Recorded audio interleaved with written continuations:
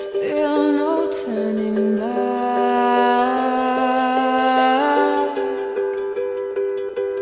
She hid around corners and she hid under bed. She killed it with kisses and for all that she fled.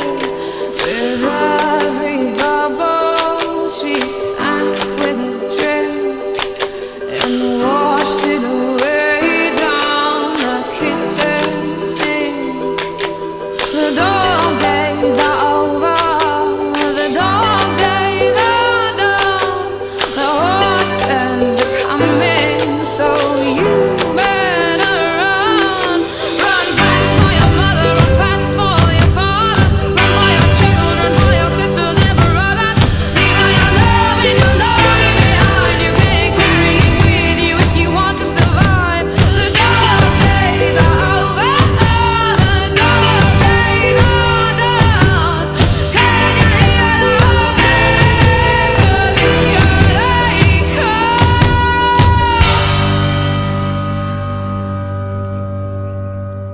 Welcome to a very special episode of Three Men and a Retrospective. Boys, we've made it 2 years without getting shut down.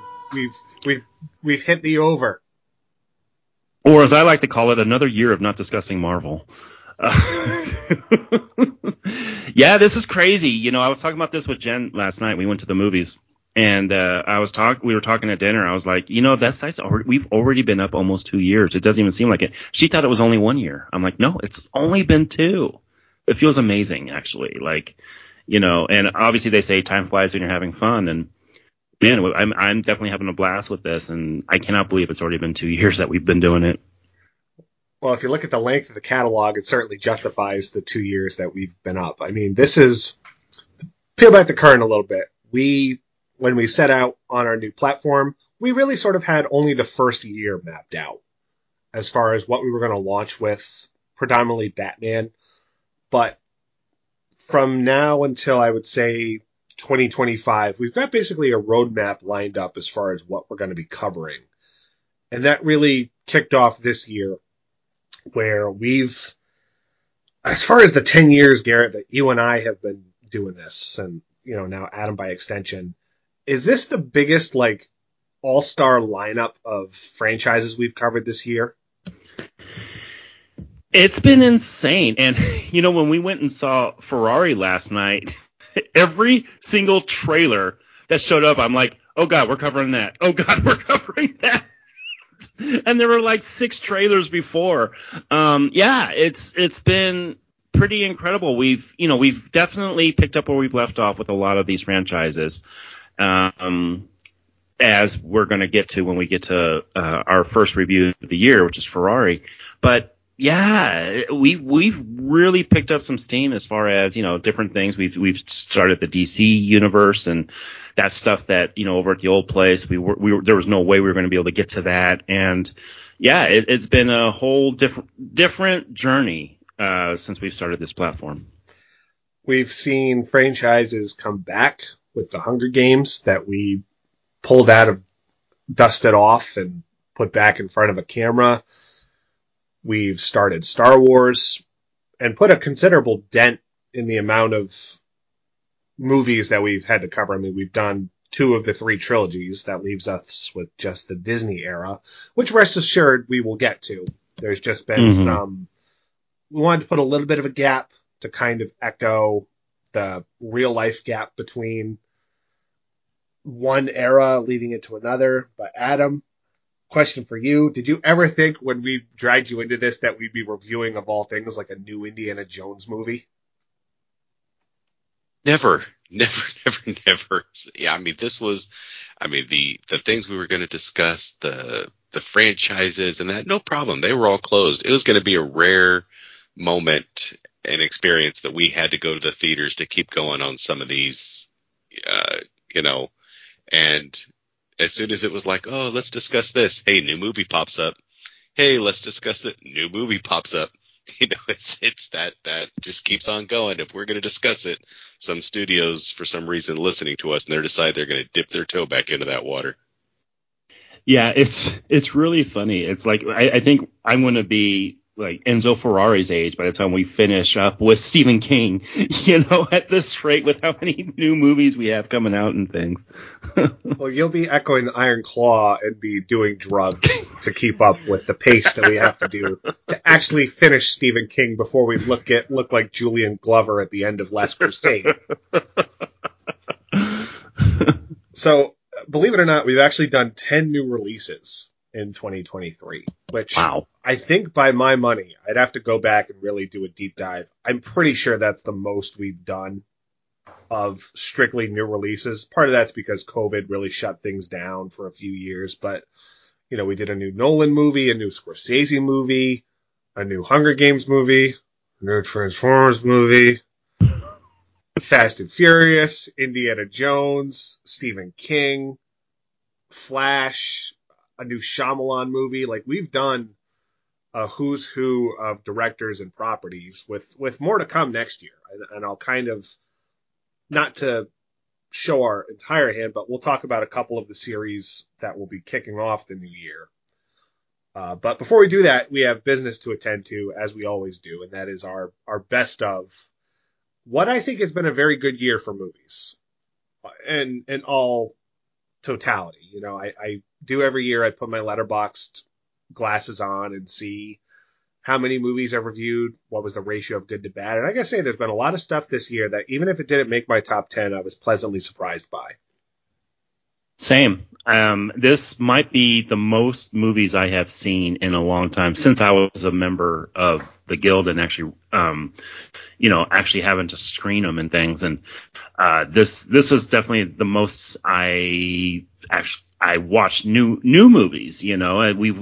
Our site's been built on past franchises and things that have been built up. And this year, I really hunkered down, and me and Matt were discussing before we started recording. We both have watched over 100 movies this year, which is pretty incredible. Yeah, I was doing the same thing on my letterbox. I'm like, oh yeah, I watched that. Oh yeah, like it's pretty remarkable.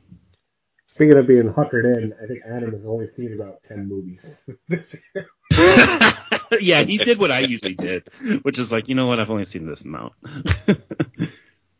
So go through the list. Yeah, I'm like, oh, I did see that. Oh, I did see that. Was that this year? Oh, I guess that was this year. So yeah, there was a few more than I thought, but not all of them deserve to be on a ranked list, even if I had to, that's for sure. Yeah, and rest assured, this is not a year where my top 10 list is going to include movies that I gave like a 7 to. Everything that's on my top 10 is at least an 8 or higher. Same. I don't have any 10s because it's not something I hand out very often.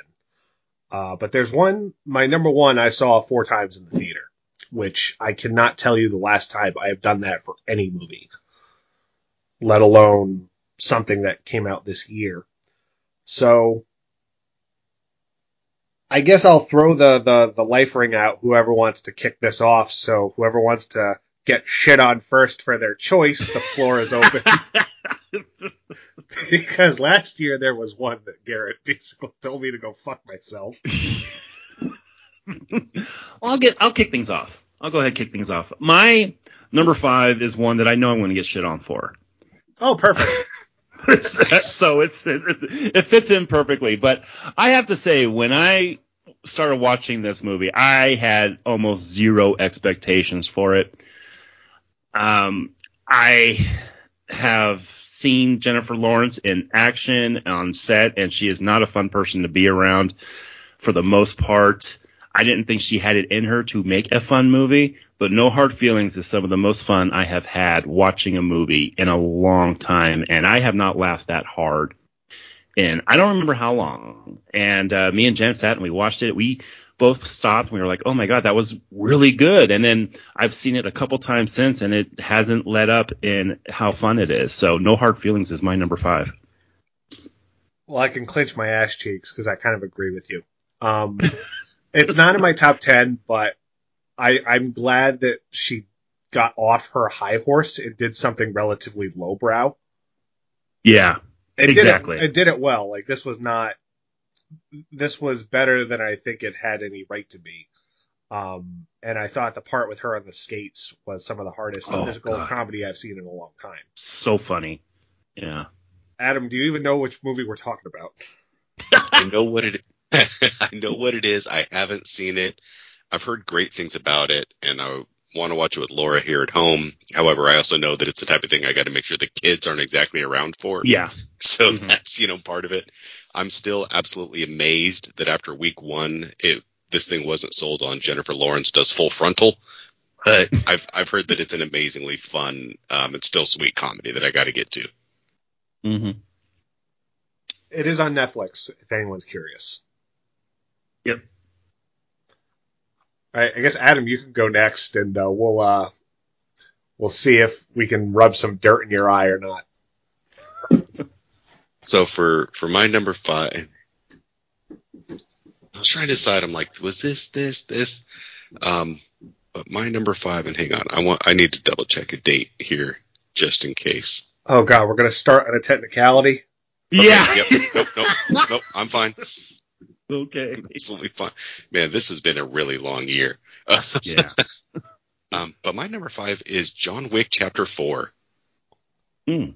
This is one I thought it was just going to. I don't know. I thought 3 was an okay movie, but I thought it was a downturn to what we got in Chapter 2. So my expectations were a little lighter. But John Wick Chapter 4 was a nonstop, near 3-hour adrenaline rush that never stopped. Like from the second those opening credits started. The soundtrack once again was absolutely fantastic. The choreography, the colors, the fight was just freaking top notch. Like I didn't think it could keep the adrenaline going for the entire length of the film, but it surely does. The new additions that they got into the cast were fantastic, and yeah, I was surprised how much I enjoyed John Wick Chapter 4. So that's coming in at my number 5. Mm. And it is 3 hours. That was the most shocking thing when I left the movie. And I looked at my watch. I'm like, really? It did not feel like 3 hours. And I can very seldom do I say that. Especially nowadays, movies are considerably longer than on average than they used to be. I mean, we're at the point where a part 1 of a Mission Impossible movie is almost 3 hours. Or Yeah. It's amazing how many movies I saw this year that were over 2:30. Yeah, I mean, it's been some of them have been endurance tests in a negative way. Like I said when we did Fast X that there were parts of that where I was, going into neutral myself. But that's a good choice. Yeah, I agree with that choice. For And sure. who knows? Maybe that'll be a franchise we talk about in the not too distant future. Mm-hmm. So I'm going to read my 10 through 7 real quick because they're all movies we've reviewed on the airwaves. Oppenheimer, Killers of the Flower Moon, Iron Claw, and The Holdovers. Okay. So, I thought a couple of those would be higher on your list. now let me say, outside of my number 1, these are in no discernible order. I just wanted to get out of the way the movies that we've talked about already. And some of them in great detail. I mean, Killers went as long as the actual movie did. Speaking of 3+ hour films, Oppenheimer, same thing. Iron Claw was only 2 hours. Holdovers was 2 hours, but I think all 4 of these are well worth your time, and they all offer something a little different. So I'll go right into I'll do my 6, which is where I get to talk about someone that I really think we should do a retrospective on. We just need to wait for the opportune moment, and that is The Boy and the Heron, which is the newest Miyazaki movie.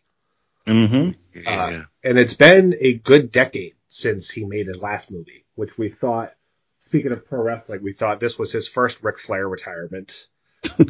But now he has come back to a movie that I don't think is his best. I think the praise around it, a lot of people are saying it's his magnum opus. I have to respectfully disagree, but that's because this man has made, I think, some of the greatest forget animation. I think some of the best movies, as far as like pure fantasy, that I've seen in a very long time. And I'm glad that we've gotten movies that are not afraid to challenge kids. I think this year, and Adam, you're a Disney fan like I am. I feel like Disney's kind of pulled back on being afraid to scare children. And I think they've gotten a little bit simplistic. Wish was really bad. If you ask me, that was their newest animated movie. But I will say this about Boy and the Heron. I think it's Miyazaki's most personal movie because it's partially based on his own upbringing. There's some horror in it, particularly with animals. There's some gothic fantasy. I would pitch this as it's sort of a hybrid of Alice in Wonderland and Pan's Labyrinth. It's that level of, child goes into fantasy world, and it's got, darker, unsettling elements that kind of leap back into the real world. But like all Miyazaki movies, there's some stuff about man's relationship with nature and how grief affects people. Some of the best color schemes he's done. The score, Garrett, you can stop giving me shit because I want to compliment a score here. And it's they play like one song 3 times throughout the movie, and there's little subtle differences each time it's played. So I think this is a movie that a lot of people it'll resonate with people. And the good news about Miyazaki movies is you can find both the subtitled version and the dubbed version. And I normally don't like the dubbing because I think it can be distracting. But this has probably the best vocal performance of the year, maybe second, with Robert Pattinson playing the Heron. And I swear you could not tell it's him. Really, Pattinson's the Heron, huh? If you listen, look for clips. There's no discernible way you can tell it's Robert Pattinson. So he might have a career in voice work if he chooses to pursue it. But everyone else, it's like Willem Dafoe, very recognizable. Christian Bale, very recognizable. Dave Bautista, I knew who it was from the first word he said. I'm trying to think. Mark Hamill, of course I can catch him right away. And he's no stranger to doing Miyazaki. He's probably got, he's got one of the best dub performances with Castle in the Sky. So I don't think it's Miyazaki's best, but I think if this is indeed his last movie, I think this is a good way for him to go out. One of our best friends, who's actually going to be Jen's maid of honor, is a huge Ghibli fan as well, and she's been praising it too since she saw it. And a guy at work has been really talking it up, and we're trying to discuss whether it should be best foreign film, best animated film. Like, I want to get to it, and I know I would like it with the way people have been explaining it to me. I just haven't been able to, but I am going to eventually, for sure. Yeah, and it's been an up and down year for animation, so I could see this winning Best Animated Feature. Mm-hmm. But I think also there's one other movie that I think is equally as deserving, but I'm not going to be mad if either of them win. I just hope Disney doesn't get it just because it's Disney. Because Adam, correct me if I'm wrong, did Pixar release a movie this year? Oh, that's right, they did. It was Elemental. If they did, then yeah. Mm-hmm. Which, oh god, I hope that doesn't. Before they're rushing back to their wells all over again. Yeah, I mean the good news though, not to get too far off, is that all their movies that came out on streaming during COVID, they're actually putting in theaters. Which are Soul, Turning Red, and Luca. Those are all going to get theatrical releases in 2024. I swore Soul got a theater release because I thought that's where I watched it, but I guess not. So yeah, I got Nightmare Fuel for children under 7 at my number 6. Yeah, because this is not a movie I can recommend you take children to that are under like the age of 5. Because there are some Miyazaki movies like My Neighbor Totoro. I think that's an all ages type of movie. Spirited Away. Spirited Away, I would say, I think you have to be a little bit older to appreciate it. Because I do think that's one that kids can complain it's boring. Yeah, that's true. And obviously, don't show them Princess Mononoke. That movie's pretty hardcore. Oh God, yeah, don't, yeah. But much like all of his other movies, I think there's no better filmmaker when it comes to capturing the mannerisms and the behaviors of children without talking down to them. I think he's always been very, very good at that. Okay. Since you gave your honorable mentions, I'm going to go ahead and mention my honorable mention is The Iron Claw that we discussed last week, and I'm not going to give my full dissertation on it, but definitely recommend it. Unfortunately, it did not make my top 5, but it's definitely a recommend, especially for people who love the wrestling business as me and Matt do. And go back to that review if you want to hear our full thoughts on that. But my number 4 is a movie that another one I had almost zero expectations for, and I was actually dragged to see it in theaters. But once again, an actor who we will definitely be discussing again when we get back to DC and we get to Wonder Woman.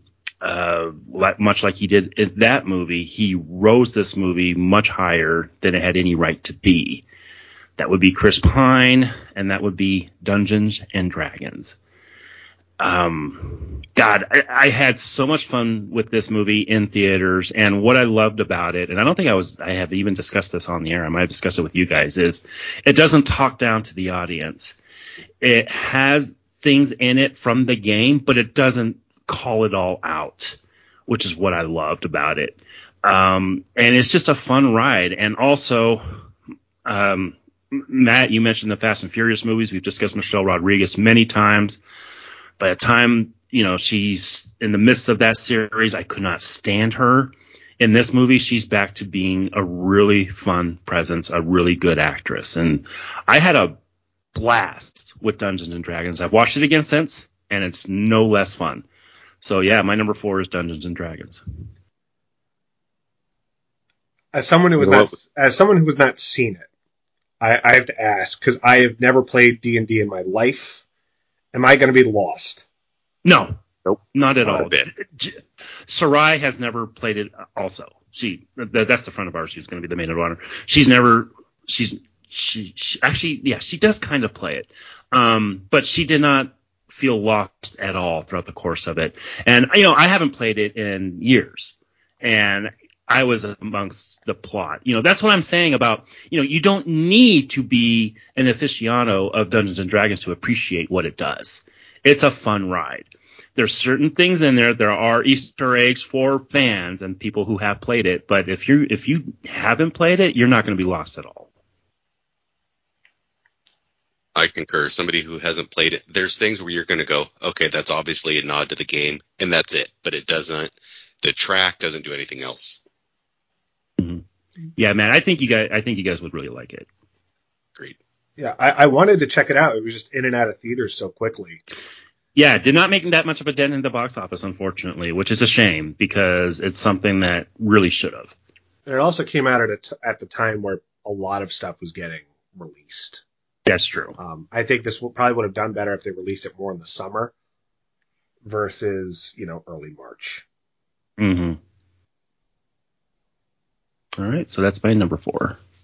Adam? With on that, you know what? I got a couple honorable mentions, so I'm going to knock on those real quick. Just because you reminded me, and on my honorable mentions was Dungeons and Dragons for all the reasons you said. It's such a bright surprise. It's a fun adventure family action movie that the family can enjoy, walk away surprised from. Everybody should see it. Also, my honorable mentions is The Marvels. This thing crashed huge at the box office, but for an hour and 40-minute film, I had an absolute blast going through it.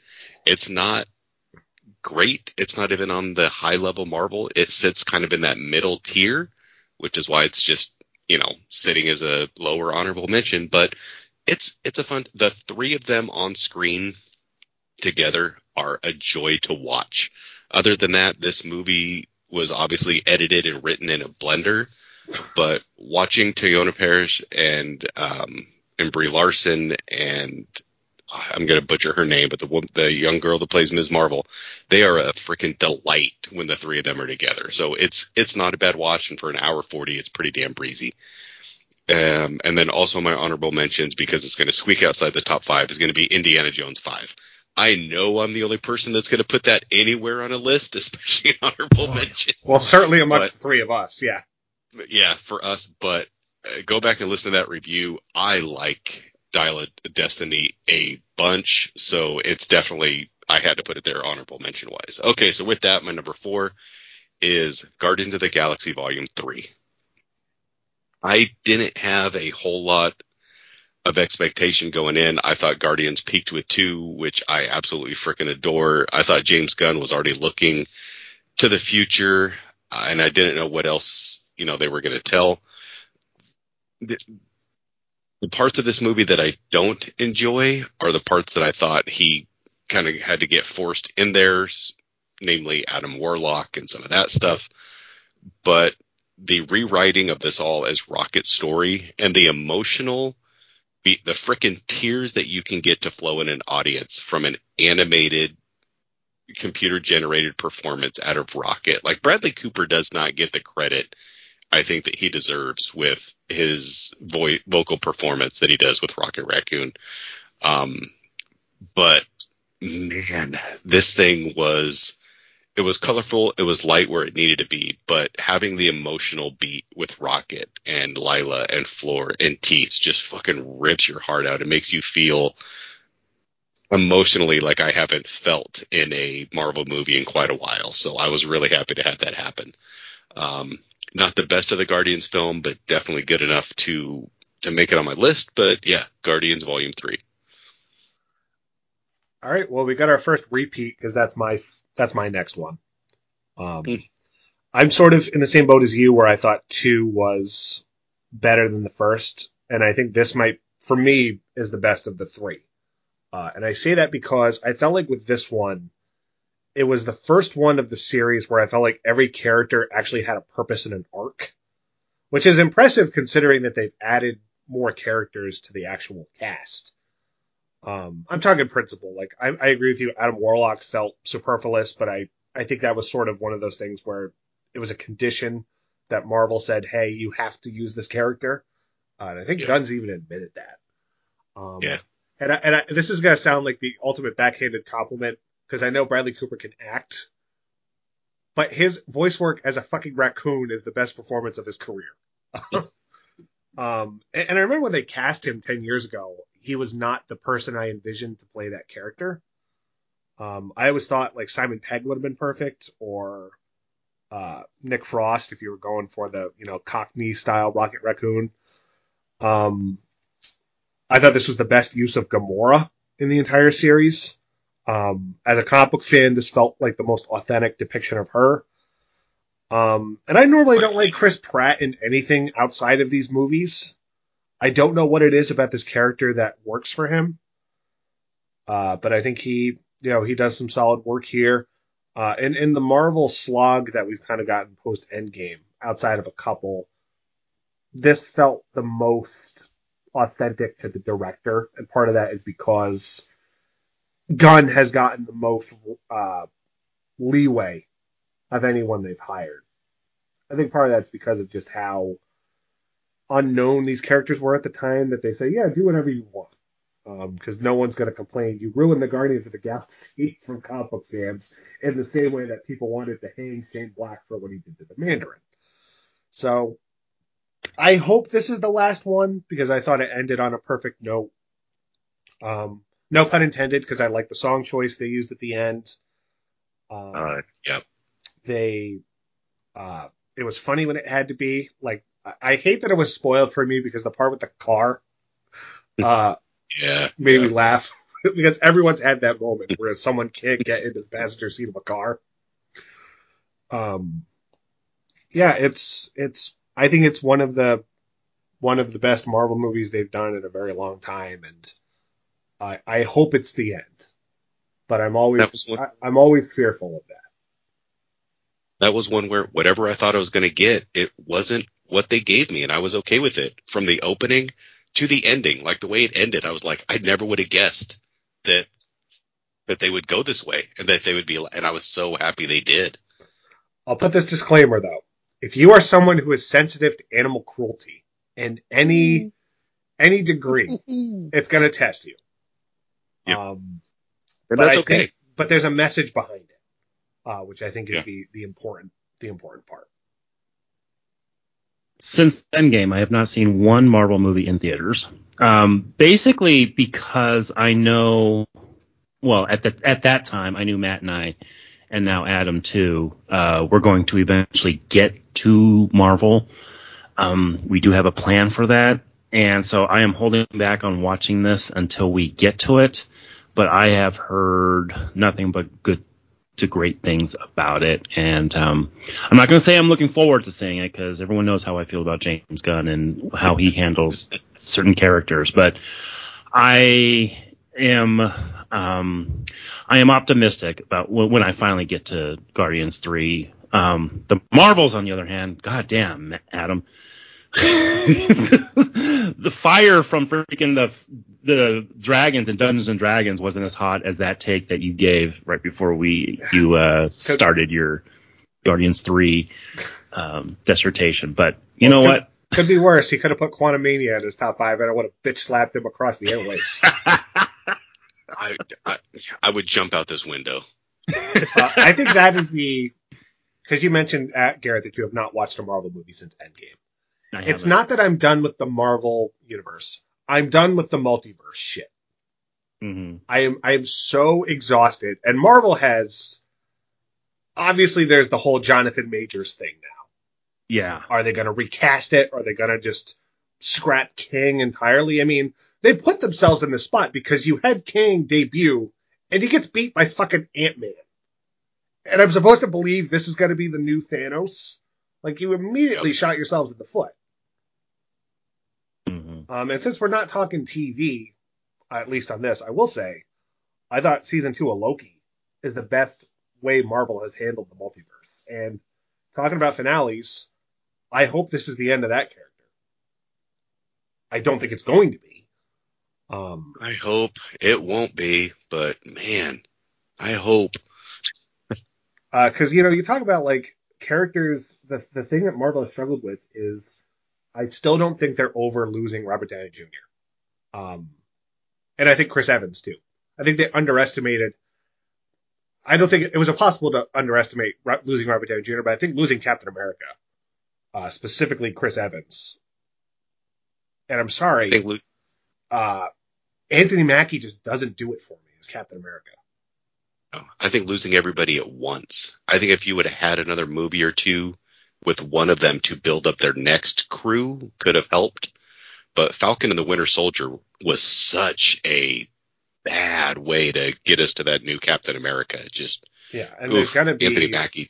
Yeah, and there's going to be, they're taking a break next year. There's only one movie that's getting released, and it's the one that has the least to do with the current status quo.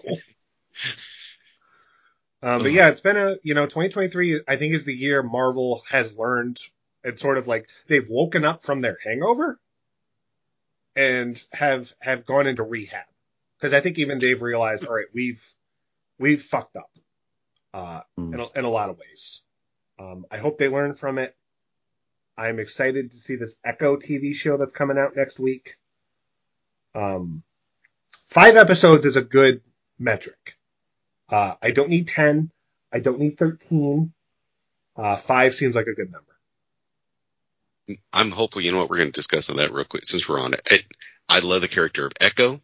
I have the initial run where she was introduced in Daredevil from David Mack and Joe Quesada. Like, I have those original first print comics because I love David Mack's style of artwork. I'm excited about Echo. I'm not all that excited about Disney doing Echo, but the trailer looks like, okay, they're going to try to do what they did with what Netflix did with Daredevil. Because what Disney apparently was going to do with Daredevil was absolute crap, since they scrapped half of the entire season that they already shot and are starting over. Let's figure out why Disney has a budget problem. But I'm hopeful. You know, Vincent D'Onofrio is back, and I think he's absolutely a fantastic Kingpin. It's going to be the first time Marvel drops everything all in one day, so we'll see. But Yeah, and man, I hope they don't screw up Echo. and But I that's think this may be more of the Young Avengers stuff yeah, coming. and that's a story in and of itself. When we talk about 2023 as a year, Disney did not release a single movie that made like $1 billion, which I think is the first time that has happened in like a decade. Yeah. You look at all their big releases, either bombs or did not do as well as they were hoping. And that's pretty crazy when $1 billion is the benchmark of a successful year for a studio, you know? Yeah, I mean, Don't but it's don't not. spend $250 million to make it. Yeah. Yeah, Well, don't spend $300 million on a fucking Indiana Jones movie. yeah. Yeah. I mean, You know, we discussed it when we talked about Hunger Games. That thing was made for 100. Mm-hmm. And even like I think people are starting to see the sun through the bars of the prison. Because even the movies like the ultimate corporate shill, like Haunted Mansion, did not do well. And that should have been a slam dunk. All right. Well, speaking of prison, Garrett, what's your next movie? You know, sometimes when it comes to films, I like to envision what it would have been like if I would have sat and watched it with my father. And this next movie is one. It was called throughout the course of the year The Ultimate Dad Movie, and I couldn't agree more because I could see myself sitting down with my father. And Adam, you remember my dad very well, and he would have loved Air. I still haven't Which seen it. basically is a movie about the making of a shoe. You know, you hear that and you're like, okay, well, what's this going to do? Well, it kind of did what The Social Network did to me, which is like, oh, it's going to be about Facebook. That can't be that good. And, you know, you have Ben Affleck and Matt Damon doing a movie like this. And I should have known that it was going to be as good as it was. And it is a very, very good movie. And this is just one that I know my dad would have just loved. And I know it's not a new genre, dad movies. You know, we had Field of Dreams and Unforgiven and all these movies, everything that my dad loved. But this one was the ultimate one for me. And again, it's one I've sat and watched again since, and I get more out of it each time I watch it. So Air was my number 3. Got to put them on the list. Matt, I think it's on Prime. It is on Prime. I've been meaning to check it out. I just haven't. Yes, I'm not a huge basketball guy. Even yeah, as well, someone, even as it's not someone even who about grew that. up, It's about the business. It's Yeah. about the business and trying to lure him in. Okay. And So it's like it's like the Iron Claw for basketball. pretty much. Yeah. Although again, we don't cut it to games or anything. Like Okay. we're literally seeing it from the business side up. All right. I'm definitely interested because I always root for Ben Affleck. And I'm glad to see he's rebounded from Yeah. go fuck yourself. But between Batman and his last directorial effort was a bomb. Yeah. What was Live by Night? I think is what it was called. Yeah, that was It's a good book not too. received well at all. That was the sad thing. Was it good? I haven't seen it yet. No, but I like the book.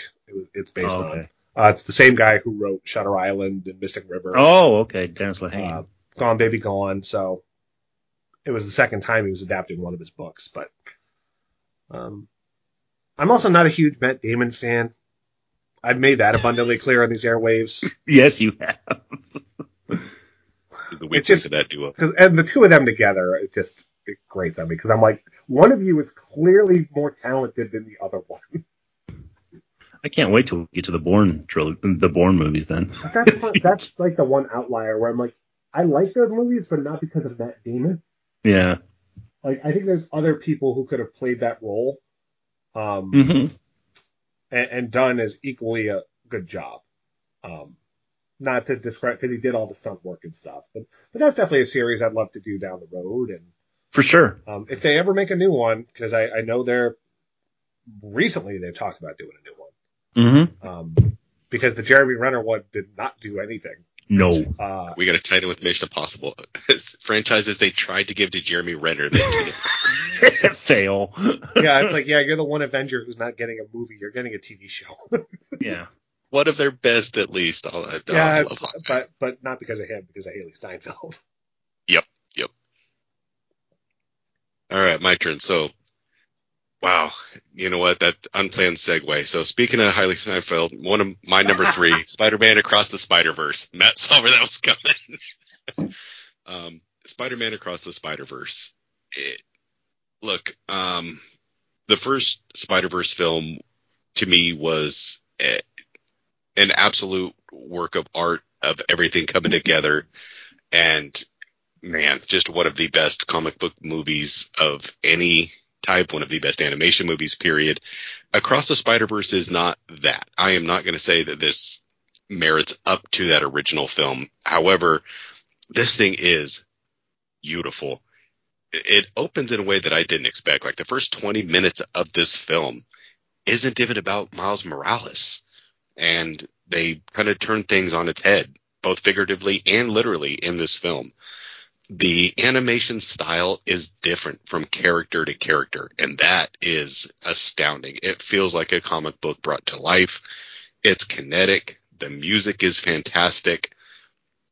The choices that they make with where the story goes, which seems silly and then makes sense and then gets emotional. The family beats with a kid going off to school and what that means for his mom and his dad. This ends up being a multiverse story, and it hits some of the same multiverse problems that we already discussed, unfortunately, but it does some things in a clever way that makes you go, oh, man. Yeah, I adored Across the Spider-Verse when that got done. The paintings that they do with Gwen Stacy just really made me feel. I remember watching it with my kids, and they were just like, Dad, the art is so beautiful. Not animation, not movie, just the art. And that's how they thought this movie. And I found it that way too. The new characters that they brought in were fun. On Blu-ray, being able to pause it and freeze frame when they go into an area and just realize every little thing that they put into it. God knows that the stories have come out that they fucking have tortured their animation studios so much that I don't know if we're actually going to get the sequel in 24 like we've planned and then promised. They haven't delayed it yet, but I'm pretty sure that's going to get bumped. But yeah, if somebody hasn't seen Across the Spider-Verse, what the hell is the matter with you? I think it's on Netflix. Go buy the Steelbook, but it is a beautiful, gorgeous film. I think you're talking to someone on the airwaves who hasn't seen it yet. Yeah, I haven't seen it yet. And I'm surprised you have not, because you gave the first you gave the first one 10. Yeah, I know. I really, really dug the first one. And again, I think I'm just saving myself for when we get to that series. I get it. I want to, but at the same time, I'm just kind of apprehensive just because I kind of want to save it for when we actually discuss it. If anything, you can watch 2 and 3 when they come out. When 3 comes out, when it does. But to me, this was the shoo-in for Best Animated Picture until, Miyazaki came out with his and everything that I've heard. I think that's going to steal that away. But to me, this is, for the ones I've seen, hands down, Best Animated Film.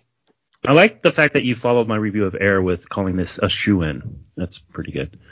Yeah, we've had a lot of good transitions on this. Because I got to say, so for the record, the one thing that kept this off my list is I need to see how it ends. It's one of those part one type of films. Yeah. And it ends on a true cliffhanger, which I appreciate. We don't get those a lot, especially now. Mm-hmm. And it's good that they waited 5 years to release this movie since the last one. Part of that's because of COVID, obviously, but absence did make the heart grow fonder. And I thought the stuff that resonated was the stuff with Gwen and her father in the first 30 minutes. I thought that was the best part of the movie. And the way they talked about like canon events, which I thought was a good addition. So, and these filmmakers love Spider-Man. They have such reverence for this character without coming across as ponderous or snobby or the Zack Snyder model of, well, I'm just going to take the aesthetic and basically shit on the core of the character. Which, Rebel Moon will not be on my list, by the way. That would be on a separate list for those. I was going to say, is Rebel Wars or whatever the fuck that movie is Rebel on Moon. any of your guys' list? I'll give him credit. He made a movie worse than Sucker Punch, which I didn't think was possible. Speaking of movies that have Part 1 syndrome, too, God, you'd have to tie me down to a Clockwork Orange chair to make me watch Part 2. Yes, I haven't finished it. I got through the, worse than fridging. Let's use rape as a plot device to get the story moving. And once we got there, Snyder. I kind of checked out, and I just haven't got back into it. It's the second time he's done that, because he did the same fucking thing in Sucker Punch. And you could see it coming from fucking 10 light years away. All the villains have haircuts like fucking Simple Jack. It's just, yeah. In space, no one can cut your hair. Well. All right, well, speaking of being tied down, I'm going to get to my pretentious choice right here. I think I'm the only person who has seen this movie. Saltburn. Yeah, I haven't gotten to it yet. It's been looking at me for a while now, and I haven't sat and watched it. All right, so here's the deal. Here's the synopsis didn't really appeal to me. So here's the thing about Saltburn. It is the talented Mr. Ripley for millennials. There have not been a lot of movies. Part of it's because we're now 20 years removed, where we're getting movies that are reminiscent and critical of the early 2000s. And this is Emerald Fennell, who made Promising Young Woman as her debut movie, which is great. Oh, yeah. That was a movie about, present day anxiety. This one's more nostalgic. It's about social warfare. It's got the talented Mr. Ripley thing of the character who's obsessive, borderline lustful. This in a literal sense. I mean, this has some of the most provocative and shocking imagery I have seen in a movie in a very long time. I talk about this in a lot of movies where we are terrified of showing the male anatomy on screen. Mm-hmm. The last 2 minutes of this movie is nothing but that. All dong. Yeah, full on. Man, this cast is great. Yeah, and I'm not the biggest Barry Keoghan fan. Something about him is always off-putting, but I think that works for this character. And the other guy, I don't know his name, but he played Elvis and Priscilla this year. Oh, man. Bad casting in that. Oh, yeah, Austin Butler put him to shame. Yeah, that was... But this family, it's basically like the royal family if they were, yuppies. And the scene-stealing performance of the year is Rosamund Pike, who I'm always happy to see in a movie. And she is the mom who has to make everything about her, where every time someone says something, she's like, oh yeah, I used to be a lesbian too at one point in my life. She's like that kind of person who has to put themselves into every sort of story. That's where that GIF is from that I keep seeing. Yes. The one issue with the movie is I do think it's a movie that's a victim of having too much good material. And the ending over-explains to the point where the character literally talks to the camera and explains what's happened. But I think this is, like I said, if you like talented Mr. Ripley, I think you'd really dig this movie because it's got a lot of similarities and, it's beautifully shot. I think this is, if I was to give an award for like cinematography or art direction, this would definitely be up there because everything about it screams like BBC costume drama, but in a modern sense. So, this is not for everyone. I'm telling you right now, if you walk out of this movie thinking it was a piece of shit and you blame me, you have the right to do so. But for me, I like these kind of movies. Obviously, I had to see Jacob Elordi's bare ass. I'm all for that. But there are a couple of other, like the performances. I always love Richard E. Grant. That man does not get enough credit for being one of the best actors out there. Yeah, a lot of good stuff in this. Interesting. Yeah, looking at it. Me and Jen watched Priscilla probably about a week ago, and we thought that movie would have been great if they had just recast Elvis. He was really, really bad in like that Austin role. Butler, be like, "Hey, you want to play Elvis again?" Yeah. Yeah. But this movie, like I said, the synopsis of it didn't really. You're selling me on it very well, but the synopsis didn't really sell me that much. I did really like Promising Young Woman though, so I'm going to give this a shot. This movie has like the most cringeworthy scene of the year, but in a good way, because we've all been called up to do bad karaoke. Oh yeah. But the song choice is the ultimate way to put down the main character without him knowing it. I can't say a whole lot because this movie, like if you read the plot synopsis, it does not sell it properly. Mm-hmm. It's also not this is not Single White Female or one of those like really bad 90s erotic thrillers. You know, like Color of Night, which is fucking garbage. Yeah. Or, Sliver with one of the lesser Baldwins. I don't even know which one. That was with William Baldwin. I saw that Billy? in theaters. Yeah. This is not that. This is a lot more credible. That's a shame because I like Sliver.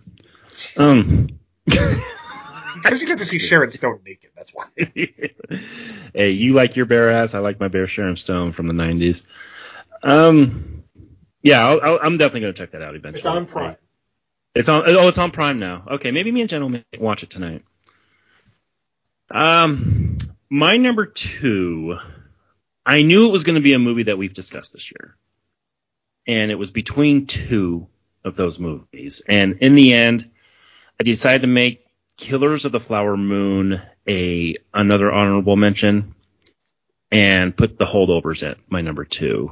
I just think this one, as good as Killers of the Flower Moon is, and it is really good, go back and listen to our epic podcast about that if you want to hear more of my thoughts on it. And me and Matt discussed The Holdovers about a month ago. This movie resonated with me more than that particular movie did. And for that, and for as personal as it is, I really dug this movie. And I don't think there is a human condition that Alexander Payne cannot put on screen and make captivating. And he takes a series of characters and makes them all so captivating, including a character that just for all purposes should be just a salt of the earth piece of shit character, and yet he makes him likable too. And a lot of that has to do with Paul Giamatti's performance as well. But this is a movie that I highly recommend to anybody, especially in this season when it's going to start when the snow is going to be falling. And as me and Matt mentioned on that podcast, this movie will make you want to grab a blanket and just hold it over you. And I recommend doing that in the winter when it's really, really cold. So, and plus, again, all the human emotions and things that this movie goes through is it's something that all of us can identify with. So The Holdovers is my number 2. Yeah, if you twisted my arm and forced me to like rank these, it would definitely be in my top 3. Yeah. And I do think I've thought about it. I do think Paul Giamatti would be my best actor choice over Cillian Murphy, but it's close. It's gonna be a horse race. Yeah, and I don't discount Leo because he's got the name. And I think it is one of his best performances. But I also think because he's won before, they're going to hold that against him because they picked the wrong movie to give him his IOU. Yeah. Yeah, they did the Al Pacino where they were like, okay, we're going to give you an IOU, but then, it's just like, that's not the movie to do it for, dudes. Yeah, and freaking Paul Giamatti's been overdue he's been one of the best, like, most consistent actors, going all the way back to Private Parts, for God's sake. Yeah. Which me and Adam saw in theaters, by the way. You in BC. Oh yeah, I've called you the Antichrist for years. All right, Adam. All right, so my number 2, I can guarantee I'm the only person who's going to have this on their list. Uh-oh. But well, he already threw out Indiana Jones, so I was going to say. Yeah. At a time where I needed something big and adventurous and action-packed and bring me back into a good feeling of, oh my God, I can't believe this is still going. The Flash is nowhere on my list, so calm down, people. That's yeah, no, The Flash is not. No. Oh, But, dude, I had to Oh, think I back gotta- to like, did he review that positively? Because I don't remember. I don't remember either. I got put to it- clear bottom 5, and The Flash is definitely on that bottom list. That oh god, damn Okay, it. good. No, I'm going Mission Impossible: Dead Reckoning Part 1. Ooh, Now, I resent that this is a Part 1 because they've not done this with any other Mission Impossible movies. It makes sense, but I don't think they needed to. I don't know how this franchise keeps finding a way to keep reinventing itself. It is the modern day Bond franchise. I do think what Tom Cruise and the producing partners have done with what I call the Impossible Women are better than Bond babes because I think they have more urgency. Bringing in fresh blood when they need to, I think, has helped keep this series go really, really well. And Haley Atwell is just fantastic in this film. She is great. Tom Cruise is getting long in the tooth, and I think that's apparent.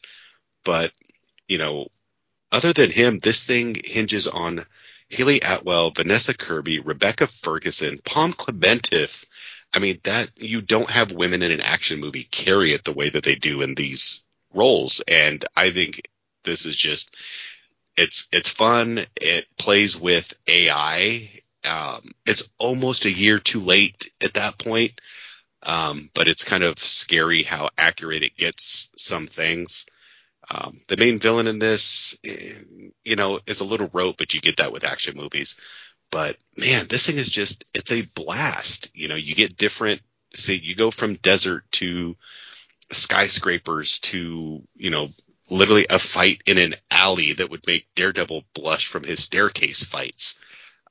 If he could see. Yeah, if he could see. But it's so much more fun than I expected. I don't think it reaches the heights of Fallout, which is just, glorious. But man, this was a really, really fun watch. Good to see on screen. I wish I would have seen it a second time on screen because, yeah, I can't say it's the best movie, but it is an enjoyable, really fun time, and that's what I needed. And yeah, Impossible Dead Reckoning 1 is just my number 2. I gotta We say, are I was definitely- kind Go of ahead. let down by it. Mhm.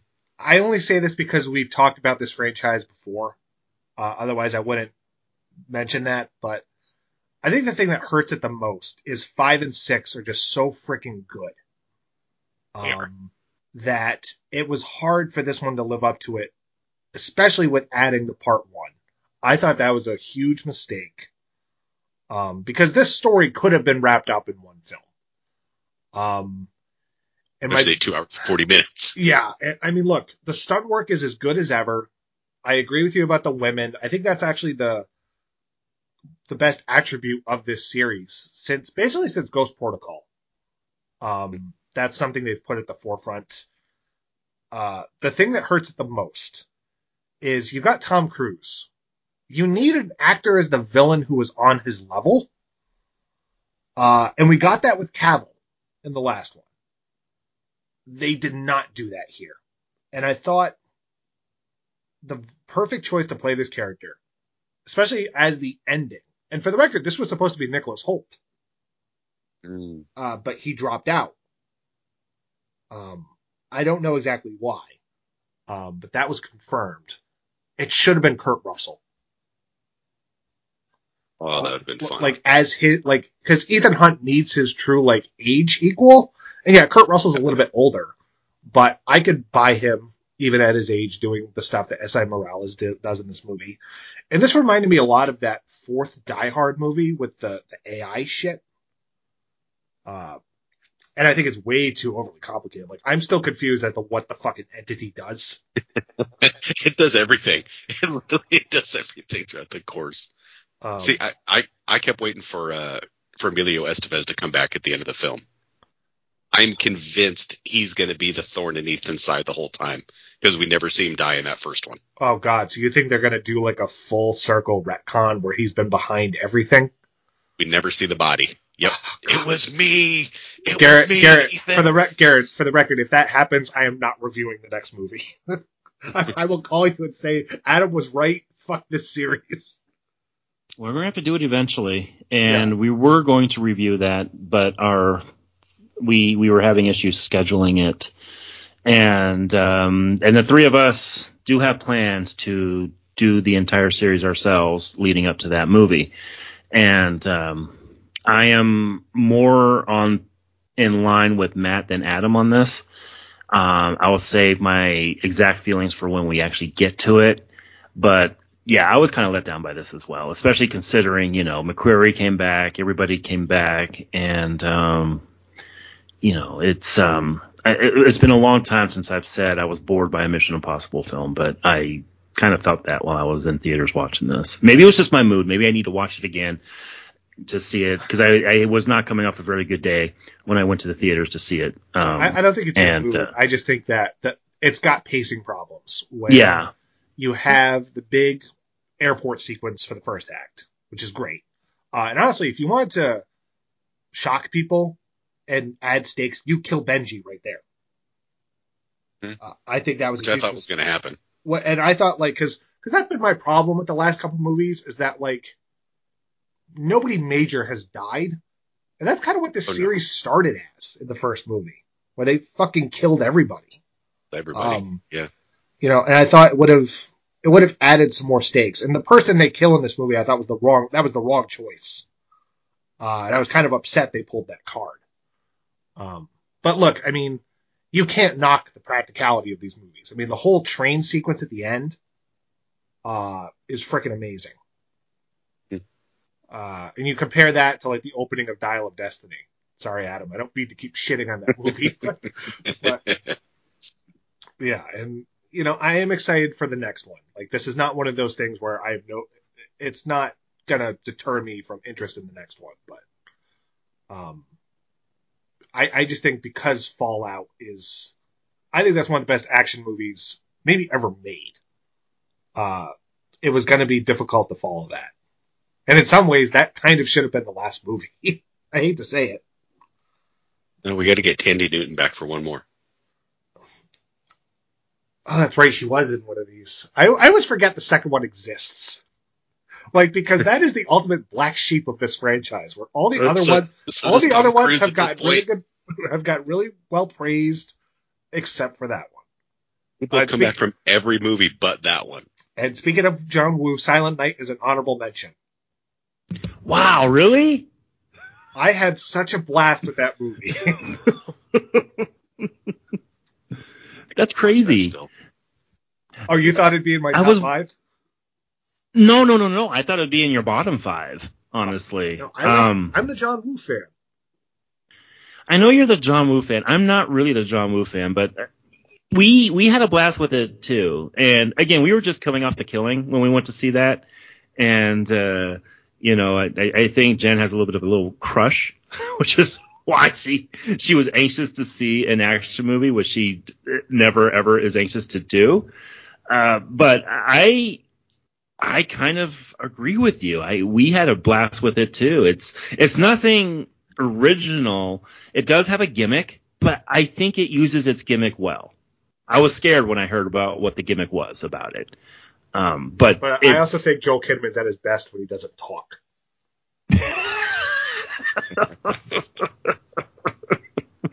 Fair enough. But yeah, I dug that movie too. All right, so that brings me to my number 2. And we could not have a more stark contrast from Mission Impossible and what was your number 2, Garrett? The Holdovers? Holdovers, yeah. All right, so speaking of pretentious shit, you hear the name Yorgos Lanthimos. That is the most pretentious name you could think of. I saw Poor Things literally last night, and I have not been able to stop thinking about it. On my list is watch. Yeah, same. I meant to get to it. I got to one, which is definitely not on my list, the Maestro. But I did not get to Poor Things, and I have heard great things about this movie. So I can't say a whole lot, because I think this is one of those movies that you have to go in knowing next to nothing. it is sort of Frankenstein from the female POV. You know, it's kind of like Bride of Frankenstein. Like Lathimos' other movies, the production design and the costume work is just out of this world. And I think this is the performance of Emma Stone's career. And a career filled with great ones. Yeah. I think she is unbelievable in this movie. And I know Lily Gladstone's getting all the attention, but I think that is a supporting actress role, whereas this is Best Actress. And I would love to see Emma Stone. I know she's won before, but she's so much better in this than she is in La La Land. Speaking of career work, I said for months Robert Downey Jr. was the person to beat, but his Avengers co-star, I think, has his number. This is the best work Mark Ruffalo has ever done. Oh, wow. And much like Emma Stone, you know, he's always reliable. But if you watched the Actors of Actors, where they had Downey and Ruffalo interviewing each other, keep in mind they've known each other for like 30 years. Yep. And Downey said, I had no idea you had this in you. Because it's so unlike anything he's ever done.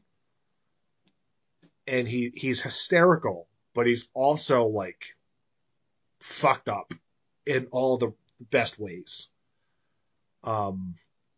I think this is in any other year it would be number one, but only because my number one I saw 4 times in a theater, and my number one is like special for me. But I don't think this will win Best Picture because it's a bit too abstract.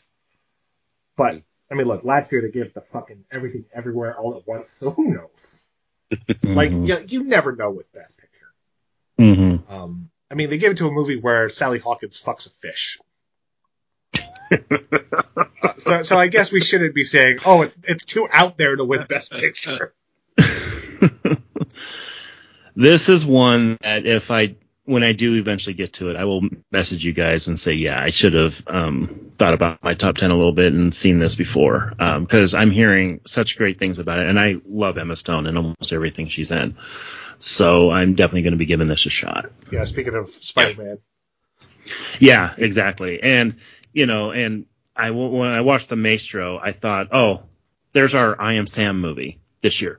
Every year there's a movie like I Am Sam where like the main actor does it just to try to get that Oscar. Like that was the only reason Sean Penn did that role, was because he thought that playing a mentally handicapped person would be the way he would get an Oscar. And of course that didn't happen. It was laughed off the screen. And this, I could not get into the Bradley Cooper character in that at all, and I'm just thinking, man, you are trying so fucking hard, dude. Just stop it already. I just can't get I past should have the put this prosthetic. one on instead. I just can't get past the nose. I can't. Oh yeah, It looks so. It's like watching Dick Tracy. Yeah. That's a good comparison. Yeah, it was so laughable. And I just bothered by that movie. Really should have been told by a Jewish filmmaker. That is the movies Spielberg and Gyllenhaal were trying to make that movie for years. Mm-hmm. Yeah, it even has the Amblin fucking label at the beginning of it, so you know Spielberg had something to do. And you know, Gyllenhaal is Jewish. Yeah, and I think he would have immersed himself in that character without having to do that ridiculous nose. Yeah, I agree. Yeah, but anyway, yeah, Poor Things is the one I should have watched last night. So, goddamn. We may have to do that as a one-off when we get to, because that's on my short list of gotta go see it while it's still in theaters. When I saw just the teaser, and it was just before they really started giving away what it was about, I was like, I gotta get to this, because everything about that screams art house movie, low budget that I really want to see with a great cast. Yeah, it's not put out by A24, which is the most shocking thing. Yeah, I thought for sure this was an A24 production. Yeah. It's also like one of the best black comedies you'll see. And I'm talking I love black comedy. Like oil level black. We're not doing the Medea series, Garrett. Bastard. All right, on that we'll note. We'll do Death to Smoochie. So we're at our number ones now, huh? Well, my number one has already been discussed. And my number one is one we will eventually get to. And for reasons I will get to when we get to that movie, And plus the reasons Adam has already outlined, John Wick 4 is my number one movie of the year. You stole my thunder, you bitch. You know what? And I knew when you said, because we talked about the fact that you watched a movie in the theater 4 times, and you mentioned that, oh yeah, it's one you and Jen just watched recently, and I was like, oh god, okay, yeah, I know which one. I'm sorry, dude. Like I had, God, there were just so many things about this movie I did not expect. I did not think they could carry on with the chapter that would be just as good, if not better than what they've done before. But my God, did they pull it off. And I'm just going to save everything else for when we get to it.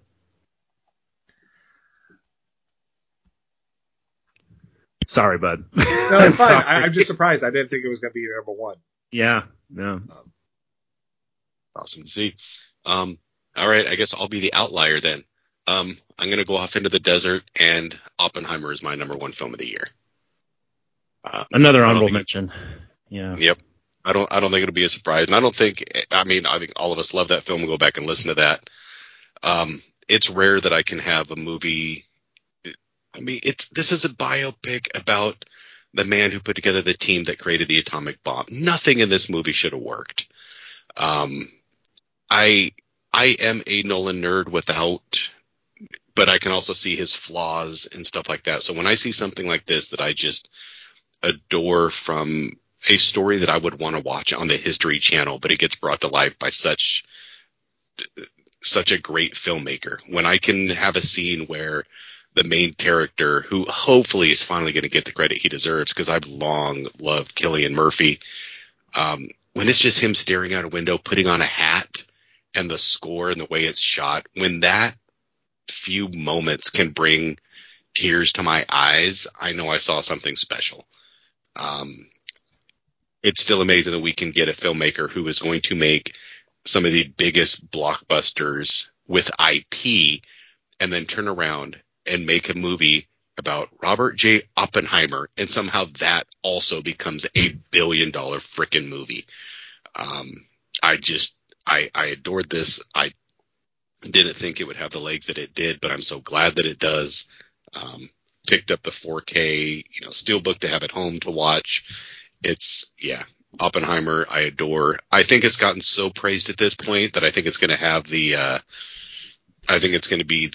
the Titanic issue, that we had, that it's going to get some honors, but not all of them. It's Oppenheimer, easily my number one.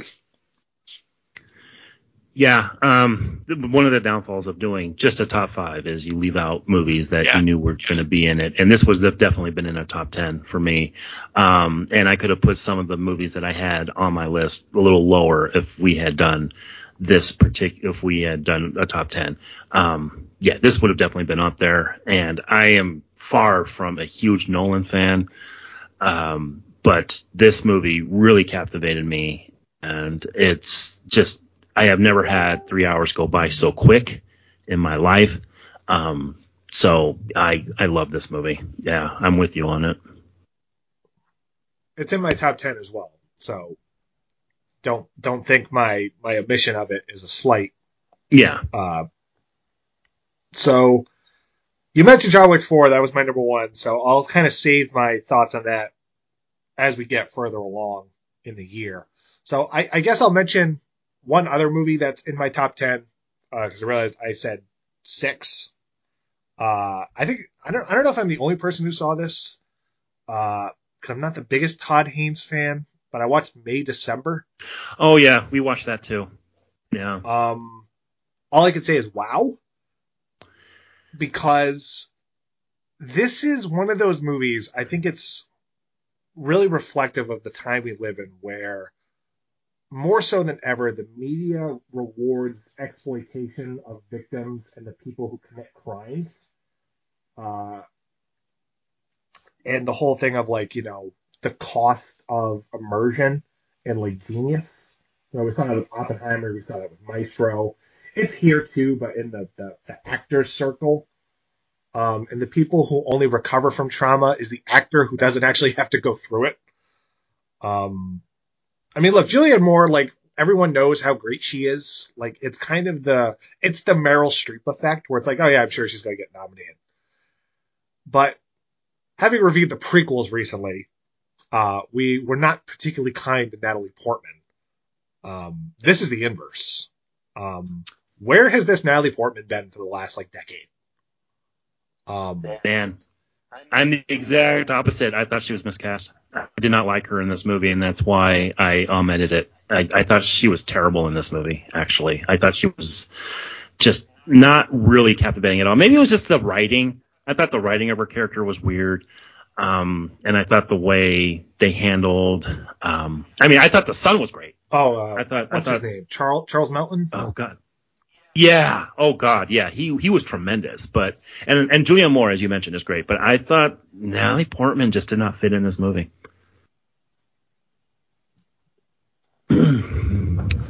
But I can see why it's getting its praise. And, and it's the story they're basing it on is obvious. And if you look into that, it is more cringeworthy stuff. But, I didn't see the satire in it, though. That's the weird thing. All I heard going in was, it's black humor. It's got satire in it.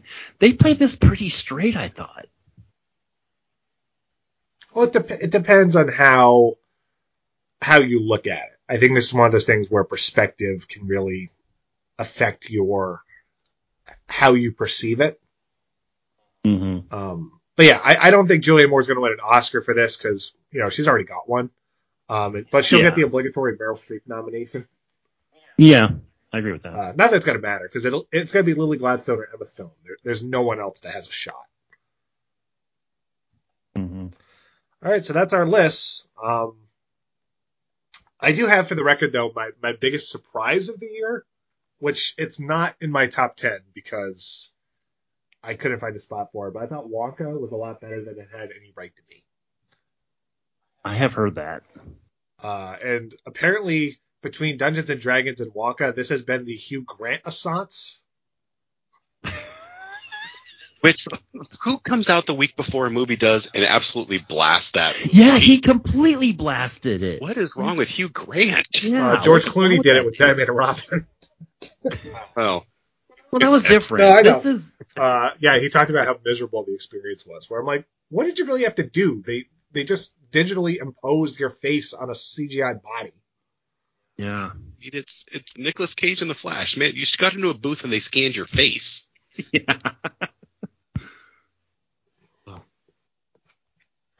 Yeah, and for the record, I don't have a worst of list because I've tried to stop doing that. But I Quantumania.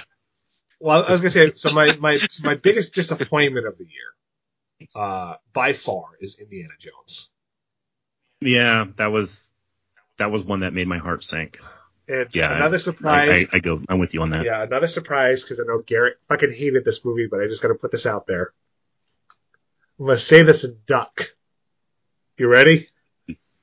Yeah. What do you think it is? The Flash. No. Oh God, no. Cocaine Bear. Oh God, yeah. Ooh, that was painful.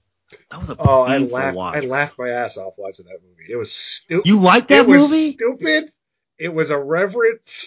But I'm like, I have to go based on the title, and I laughed more at this movie than I laughed at a lot of mainstream comedies. I think next to Bottoms, this was the funniest movie I saw last year. Oh my God, dude. I should have laughed. Like, this is a movie that I feast on, this kind of stuff. And man, me and Jen were bored to tears by it. And I'll tell you another one that I was bored by, and I hate the fact that I was, because I was really looking forward to this movie because I'm a huge David Fincher fan.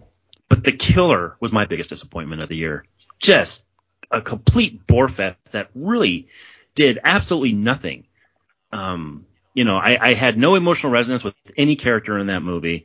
Things just kind of happened. It was over 2 hours of, like, I was into it. I was into the feel of it because all Fincher stuff, like, kind of like Michael Matt that we'll discuss later on today. Like, I love the feel and the way his films are shot, but that got pretty old, and it gets old when you're bored. And man, I got bored by that really quick, and I finished it, but it was probably the biggest slog of the year for me, was to get through that movie. Is Fincher on melatonin because between The Killer and Mank, his movies have become flops? Yeah. Which is weird because I thought Mindhunter was tremendous. I loved that show. I thought he was on a good roll, and then he's done 2 movies in a row, which I agree with you.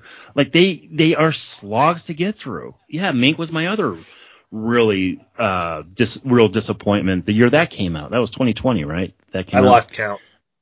Yeah, it was bad, and this is 2 in a row where it just did not rise above average.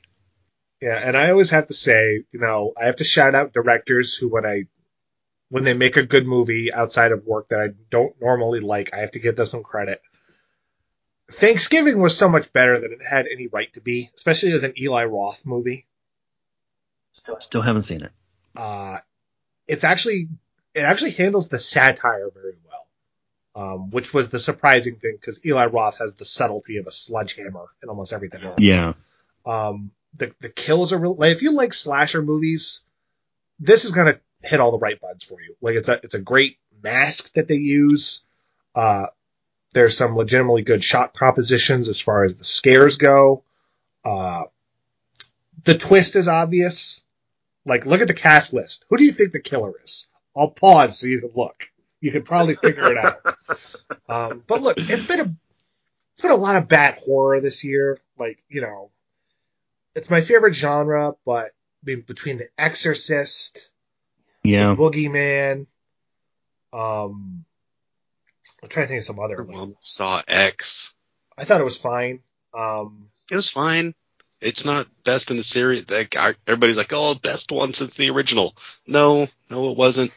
It's fine. I think we saw the last Scream movie this year because I don't think the new one's getting made. If you've looked at all the controversy around it. Now the director quit. Yeah, that movie's got more departure. That movie's got more departures than Logan Airport. Like, it's insane. Hey, Hollywood, don't take a side. Don't side with Palestine. And I gotta say, the most overrated movie of the year. I just gotta put this out there right now. You all can come at me.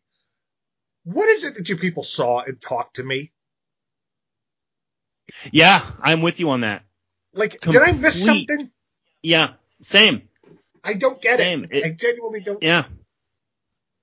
Yeah, I'm with you, dude. Like, there were parts of that movie where I felt like I was back to Get Out territory with me. And this is just with me. It's not with Matt. But I was with Get Out, or I thought Get Out had a great concept, but by the end it kind of lost itself. That same with that one, dude. Talk to Me. I was so bored, and it was like, the Babadook all over again, where people told me it was going to pick up, but it never really did, and I didn't give a shit. There was some decent horror this year, though. Totally Killer was fun. I haven't seen that. It's really fun. I mean, it's derivative, obviously. It's literally just a horror version of Back to the Future. Didn't they already make that with Happy Death Day? Kind of, but this one takes it to a whole new level. No One Will Save You, I thought was pretty good. I haven't seen that either. Yeah, it's it's another one. It's kind of like Silent Night, where there's very little dialogue in it, but it rises above, I think. And Cobweb, I thought, was decent. That was the horror that really rose above for me. The Boogeyman we reviewed. Evil Dead Will Rise was okay, or Evil Dead Rise, I should say. Yeah, that was okay. I thought it was better than the remake. By far. But look, I'm the biggest Evil Dead fan of the three of us, and I thought all it had going for it, much like the remake, was just the gore content. Like, I'm amazed at what these two movies have gotten away with. Considering how overly sanitized a lot of modern horror is, even with blood, because so much of it's CG. But Evil Dead, I mean, I give them credit, the practical work in these movies, especially the makeup on the Deadites, and I thought it was such a great concept with the hotel, but once you get to the last 30 minutes, it becomes, here's the shotgun, here's the chainsaw. They steal a gag from Evil Dead 2 with the eyeball. Yes, they do. So I was just, I thought it had potential to be great, but I don't know what it is. It's like no one outside of Sam Raimi can make Evil Dead movies. Well, yeah, because he has his own unique style, and people try mimicking it, and it doesn't work. Because Not to say something. yeah, go ahead. Go ahead. Not to say something that's going to make Matt do a massive shift to our schedule, but I've never seen a single Evil Dead movie. I just got to put out there. Shift the schedule, Matt. I thought about it. I'm like, I honestly thought about it this year, but we didn't have the time. Never saw the old ones. Never saw Army of Dark. Never just. Oh yeah. Not for any reason. I just haven't. Never done it. It's the weirdest horror franchise where it started out as low budget as you can make. You got a second one, which is basically a remake of the first movie, just better. And then the third one is a medieval slapstick comedy. And then you got a reboot that is so like the antithesis of Evil Dead. And then you got this new one, which is, I don't even know what you call it. Like, it's just, I feel like it was a horror movie that they got the rights to Evil Dead and just slapped it on. And it's got my favorite instance of this year of dumb white people syndrome with the kid reading the book. Speaking of dumb white people, can I before this ties in. Okay. The fact that there was a Transformers movie that I remotely liked this year, it's not great, but I thought it was good. We reviewed that. There was this Beast Wars. Or Rise of the Beast, whatever it was called. Oh, that thing, yeah. We reviewed it with Jen. The one another honorable mention I will say is, I know this came out last year, but I was only able to get to it this year. But I actually sat and watched Dahmer all the way through. It only took a few days for me to get through that thing because it is so captivating, and it has perhaps the most harrowing, crazy, scary thing you will ever see. I have seen in the last decade, which is, you hear from the air duct what he's doing to these victims upstairs, and this poor woman is trying to plead her case, and nobody's listening to her. It is so harrowing. And it should also be mentioned that Jennifer Lynch, who is David Lynch's daughter, directed a few of those episodes, and she did a remarkable job. If you haven't watched it yet, I know it was a huge thing last year and a half ago, but if you haven't watched it, be prepared, because it's not something you should do, which I did, which is like binge through it the way I did. But it is so harrowing, and it will stay with you. So you talk about horror. That's one I could recommend if you haven't seen it yet. I have not, because Ryan Murphy and I just are not compatible. I hate Ryan Murphy too, dude. I'm not a Ryan Murphy fan at all. I decided to give it a shot. And I was like, okay, I'm going to give it this one episode. I gave it the first episode, and the first episode brought me in. And Evan Peters is just amazing in it. Because when you said Dahmer, I was like, wait, the Jeremy Renner one came out 20 years ago. Why'd you watch it? Why'd you watch it now? Anything else we want to highlight as we close the book on 2023? I'm good. One other retro I thought about doing this year was Creed / Rocky, because Creed 3 came out this year, but just couldn't find the time. That one's like 10 movies. So Creed 3, and it almost made my honorable mentions just because it was better than I thought. Like, I thought we were going to retread Rocky 3, and they do a little bit, but the obvious that it, I thought it was going to be Clubber Lang's son in the end. But it wasn't a bad film. There was some good stuff to it.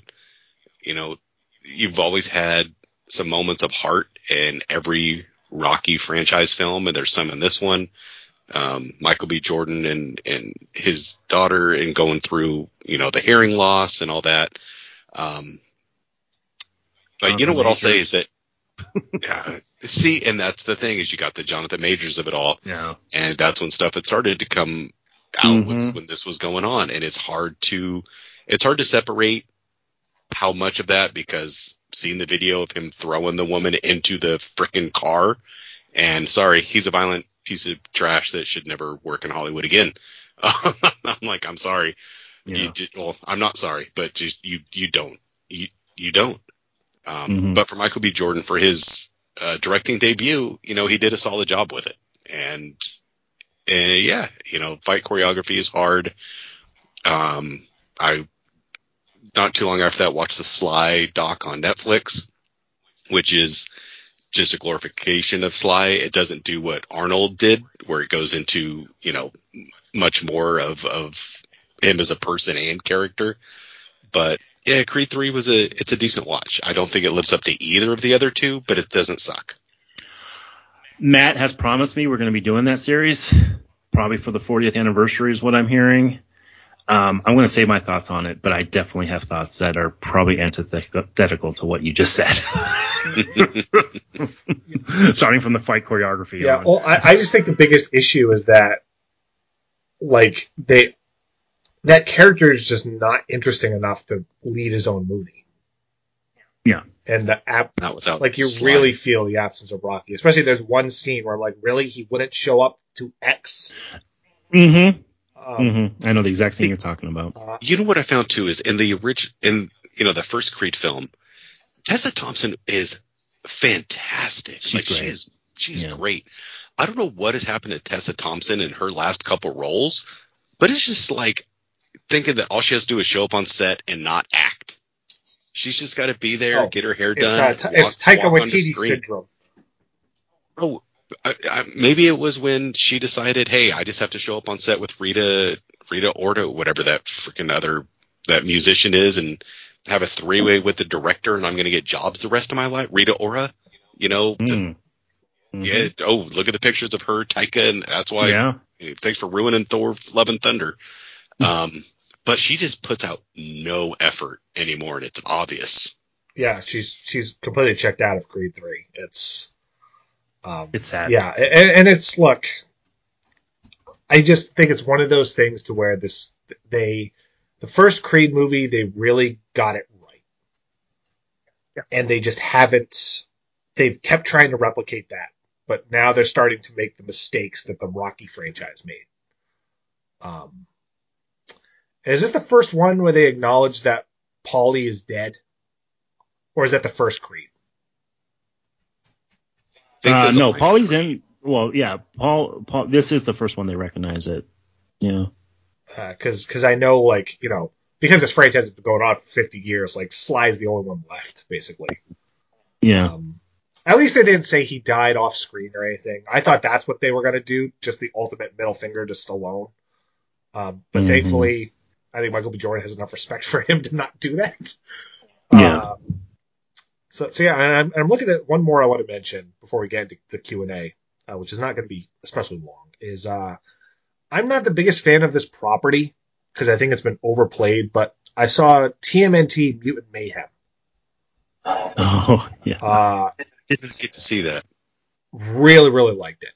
I've heard tremendous things about it. Part of it's the animation style. It's not just copying Spider-Verse. It looks like graffiti come to life, is what I would say. And for the first time in the 30-year franchise history, they got teenagers to voice the Turtles. And it's actually obvious. And it's got great vocal work, like from Jackie Chan plays Splinter. Oh, that's great. And he's hysterical in this with the monologue he gives. A lot of it, like, because I was turned off because Seth Rogen was involved, and I'm like, it's just going to be like a Judd Apatow production disguised as Ninja Turtles. And outside of the 1990 movie, I don't really like any of them. This was a very pleasant surprise because I went in expecting nothing.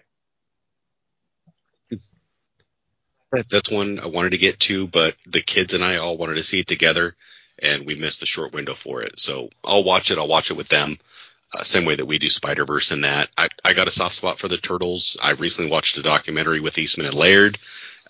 So yeah, I'll get to it. Rogan didn't turn me off too much just because I enjoy The Boys so much. And I think as a producer, he has started to be really smart to buy up properties that other people can make and do well. Animation-wise, I like the TMNT that they did. God, what, like 17, 15 years ago now? It was the 03 series, the reboot. That was in 2007 that they did that. That singular movie they did. Oh, like the Lord movie, and I saw that in theaters. Yeah. Mm-hmm. So yeah, I've always got a soft spot for the Turtles, but I grew up with them. So, Garrett did too. So there's always something there. Yeah, it's the one, like, property that's never gone away. Like, they've always rebooted it or Yep. or kept it. Like, it's amazing that something that started off as a freaking Daredevil parody has become one of the most profitable franchises. And speaking of profits, we didn't mention, none of us could have predicted Barbie was going to be the highest grossing movie of the year. Yeah. Nobody. Still haven't seen it. Me neither. I'll get to it. It's on Max. I'll get to it, but I just, it's obviously not for me. Well, I can't say that. Who knows? Maybe it is. But I don't give two bleeps about Ryan Gosling either, so there's nothing that I'm in a rush for. The Nice Guys will change your mind. I'm telling you.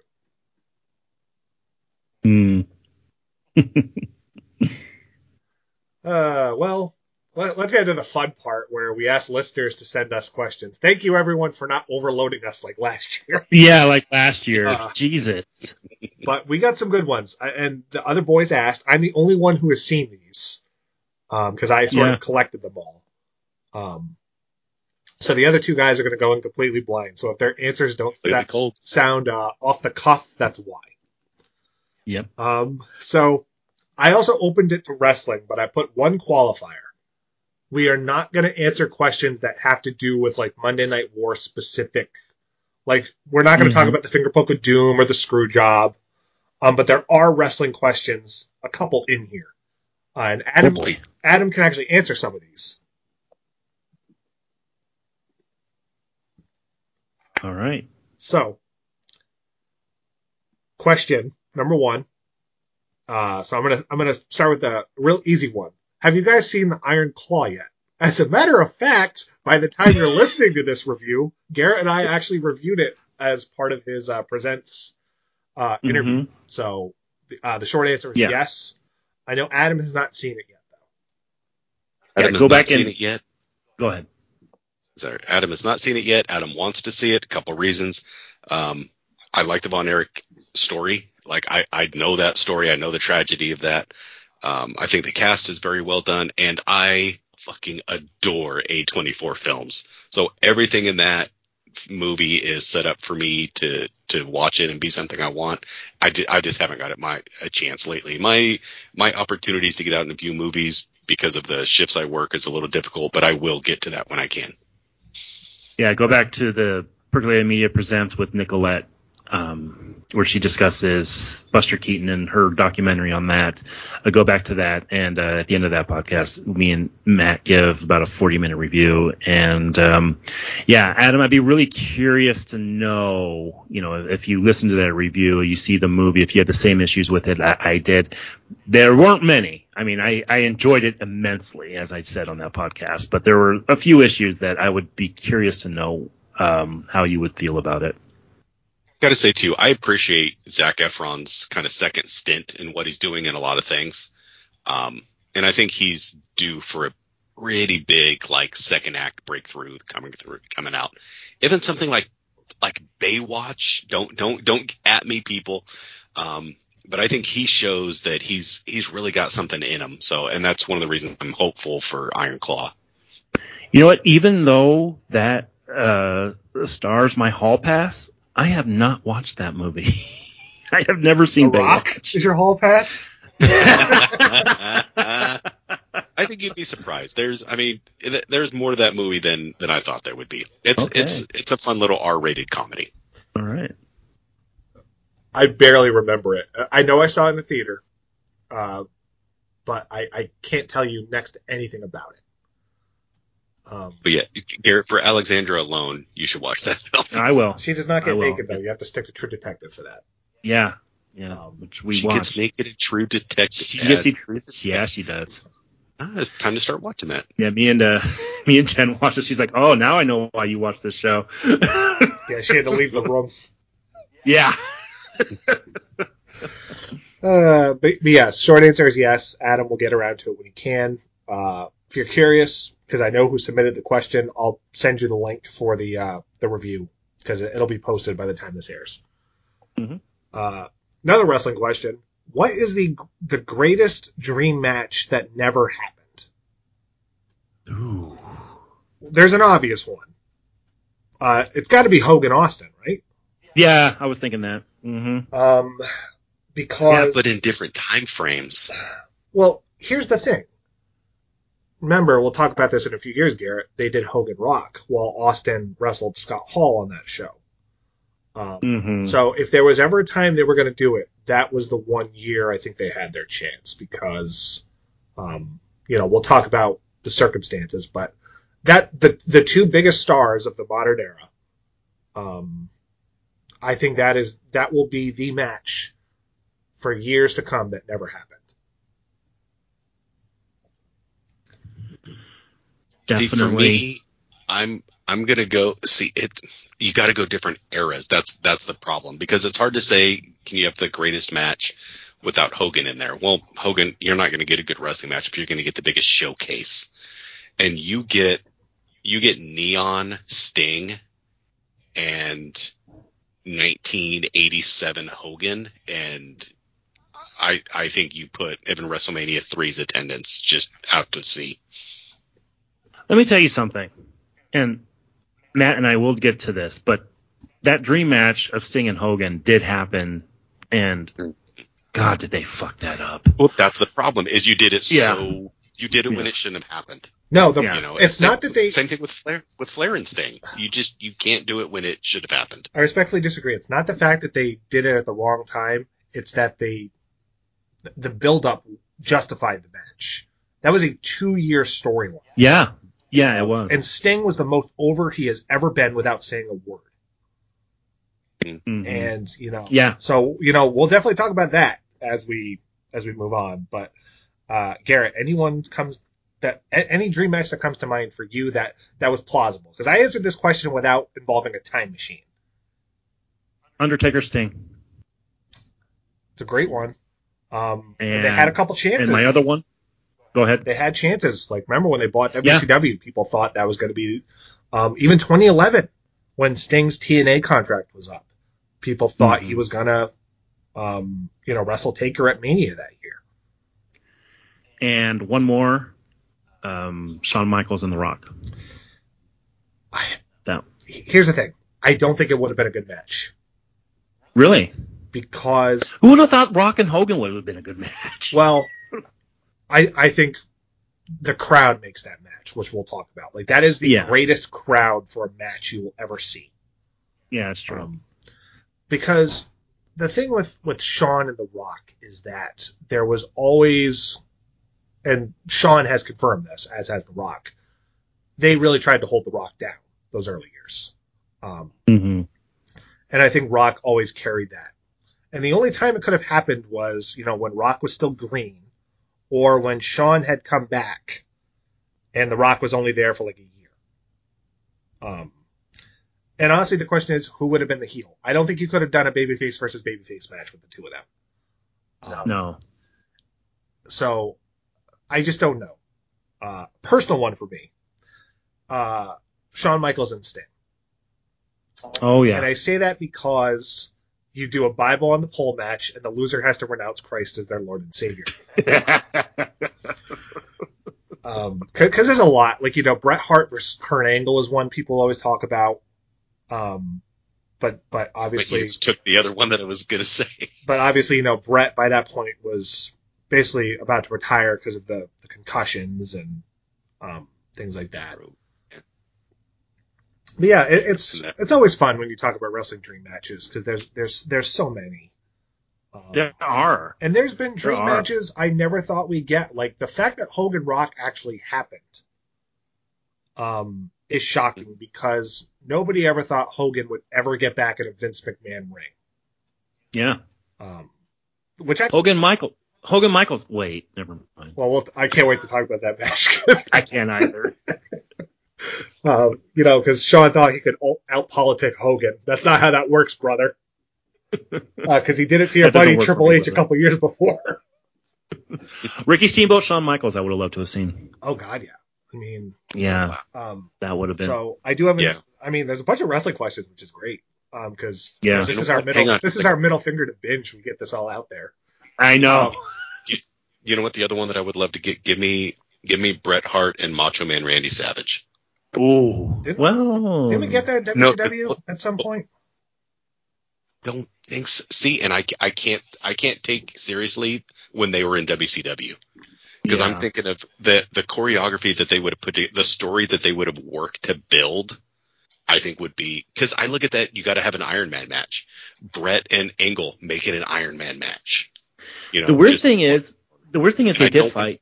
They did one at a Saturday Night's Main Event. I believe it was like '87, and then a couple years later, if you read Hart's book, he gets into this, where he was in Survivor Series '89, and he was on Hacksaw Duggan's team, and they were fighting Macho Man at that time, Macho King's team, and Bret Hart tags in to face the Macho Man, and the crowd like lit up. And from that moment on, he said that was when he started going to Vince and saying, you know what, I think we should do this match. And Macho Man was agreeing with them, and they never did do it. And yeah, I agree with you. That would have been tremendous. And I'm with you. Like, I'm on 98 Wrestling now, and I know they're building up to a Bret Hart Macho Man match, but a lot of that just kind of flies by because the way they did those storylines. By the time the NWO was in full power and you had Nash and everybody politicking, it wasn't going to happen. And you had Brett being jerked around, heel face. Yeah.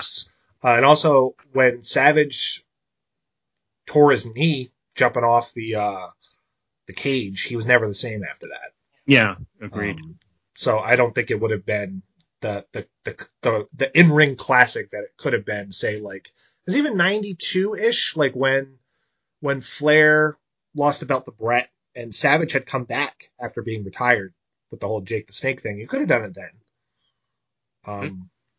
Yeah. So next question, also wrestling. What is the ultimate example of a never say never moment in wrestling?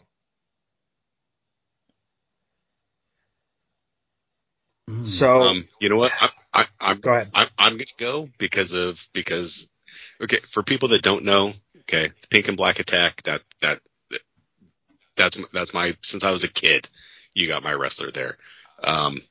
Brett coming back after the Montreal screw job because of how it went, because of the punch, because of the lawsuits, because of everything else. But coming back, the Hall of Fame and the things that he's done since, I never thought we'd see him back doing anything with WWE.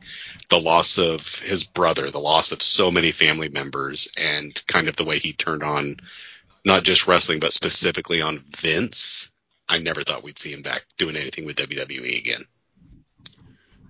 I thought the Hall of Fame was going to be it, to be perfectly honest. I did too. I thought that was him, doing business, so to speak, where There felt tension there.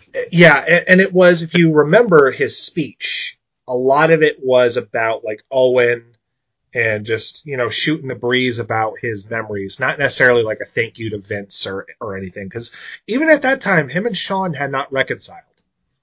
And remember, that year's WrestleMania match was Shawn and Vince. And there was talk of Brett being involved in that match somehow, which ultimately never happened. But yeah, I think that's a good one. Certainly 2010, I didn't think it would. Obviously, the match with Vince could not be what it once could have been, given Brett's stroke, and Vince being, considerably older even then. But I do think that is. I never thought I would see Brett on Monday Night Raw. Obviously, for people who've been following along with the Monday Night Wars podcast that me and Matt have done, I haven't watched any wrestling past 2004 yet. So I'm going to go a little older here, but I have a couple. I will say, even though I haven't watched it yet, I knew the uproar that happened when Undertaker's streak ended. I never thought that would happen. I still feel that was a flop job. Can I tell you what the reaction was in the rub I watched that with? Yes. Silence. Really? There was literally 2 minutes of nobody looked at each other. Because, this is a conversation we'll talk about. I think the streak never should have ended because it was the one thing that distinguished Undertaker from everyone else. It was organic, I always looked at it as like a thank you for being the good soldier all those years. And the streak became more important than any title. Like at WrestleMania. Like that was the and by that point, they didn't really acknowledge the streak. For people who don't know, Undertaker was undefeated at WrestleMania, but it wasn't really talked about until his first match with Triple H in 2001. That was the first time they openly acknowledged he had never lost. And then slowly it built up its, reputation, because he wrestled Flair, Orton, which Orton I thought was going to be the one, if they were ever going to break it, it would have made sense to give it to Orton. Because he was the legend killer. And he would have Yeah. benefited from the rub. Mm-hmm. Brock was already a made man many times. Yeah. So I didn't think Brock was the right choice, and the match was terrible because Undertaker got concussed 5 minutes in. Match. And it just, I hate Paulie's explanation about it. Yeah, and it was such a flat, because that WrestleMania ended with Daniel Bryan winning the title, and as big of a moment as that was, and as much as WWE tried to avoid that, because that was not the plan. If you know anything about that storyline, it was still kind of soured because we saw the streak end. Mm-hmm. I got one other one before you do it. And to me, it's because it's recent, and I don't think it's anywhere near in the news still the way it should be. Vince McMahon getting removed from his own company, coming back to his own company, and then selling his company in such a short term. Like, can we remember Vince McMahon basically got kicked out of his own company, and then they found a way to bring him back, ignoring all the just horrific things that he did to women in that company, and then turned around and sold it. It's really strange events of the last few years. It was an odd set of circumstances. I remember when all that was happening, and just reading about it, and some of the podcasts I listened to and things talking about it. What a bizarre series of events. And then him coming out with that mustache, like, who the hell are you, dude? Like, you're not Vince McMahon. that Steffi has basically quit the company. Yeah, she quit. Yeah. That's, with her husband still running things. It's strange things. And there are rumors that marriage is pretty much at its wit's end too. I don't think so. Yeah. So I got mine, and it is a return. It's Monday Night Wars related. I never thought we would see Eric Bischoff come to the other side. Yeah, that's a good one. Because Bischoff made it his mission to put Vince out of business. And he almost did. He got closer than anybody ever has. Really close. I mean, there was like a week or two away from that folding up shop at one point. And to see him in his first WWE appearance hugging Vince McMahon. He's such a whore. like that was, first of all, the invasion was already done. So it was like, really, now you're bringing Bischoff in? So seeing that, and I left JR saying Satan's shaking hands with his younger brother or something. So many of them are returns. Like the Ultimate Warrior is a big one. That's a big one. From a physical standpoint, I never thought we'd see Edge get back in the ring, because neck issues are such a, especially with Benoit and concussions and just the way the business has changed. Eat as well. Yeah, I mean, there's a bunch. I mean, Angle, multiple neck surgeries. One at the time was revolutionary. The fact that he wrestled Brock Lesnar in the main event of WrestleMania with a broken fucking neck. Yeah. And he was not the one who almost died. That's the crazy thing. Yeah, it's crazy to think about. But yeah, I have a couple. Go ahead. I was just going to say I have a couple that are also Monday Night Wars related, so I'm not going to get too into it. But being the huge Hogan fan that I was growing up, I never thought I'd see him turn heel. I never thought I'd see him go bad. When he turned heel at Bash of the Beach '96, and I think Adam, you were at my house when that happened. We were waiting for Brett to come out. We were waiting for Brett to come out. Yeah, that's exactly it. Yes. Yeah, we were waiting for Bret Hart. That's who we thought was going to happen. It was going to be. Yep. And when Hogan came out, and my dad was my dad was the one in the room who was like, oh, when he came out.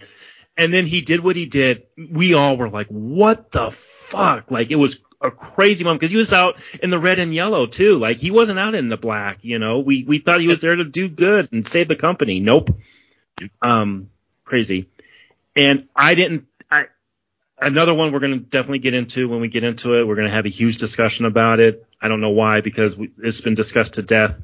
But what the Montreal Screwjob did to the business and how it changed the business and how it pretty much turned Vince McMahon heel into the biggest heel the company has ever had, to launch into a storyline that would pretty much save the company and bring it to heights that would eventually get it made public. They were on Wall Street within a couple years after that, is just remarkable. And it's, that's something I never thought I'd see happen too. It's just somebody pretty much just breaking kayfabe and everybody's just saying, what the fuck, even though, yes, it was an inside job. Everybody has already admitted it. Although you can't pin down exactly whose idea it was. Cornette has said it was his idea. Helmsley has said it was his idea.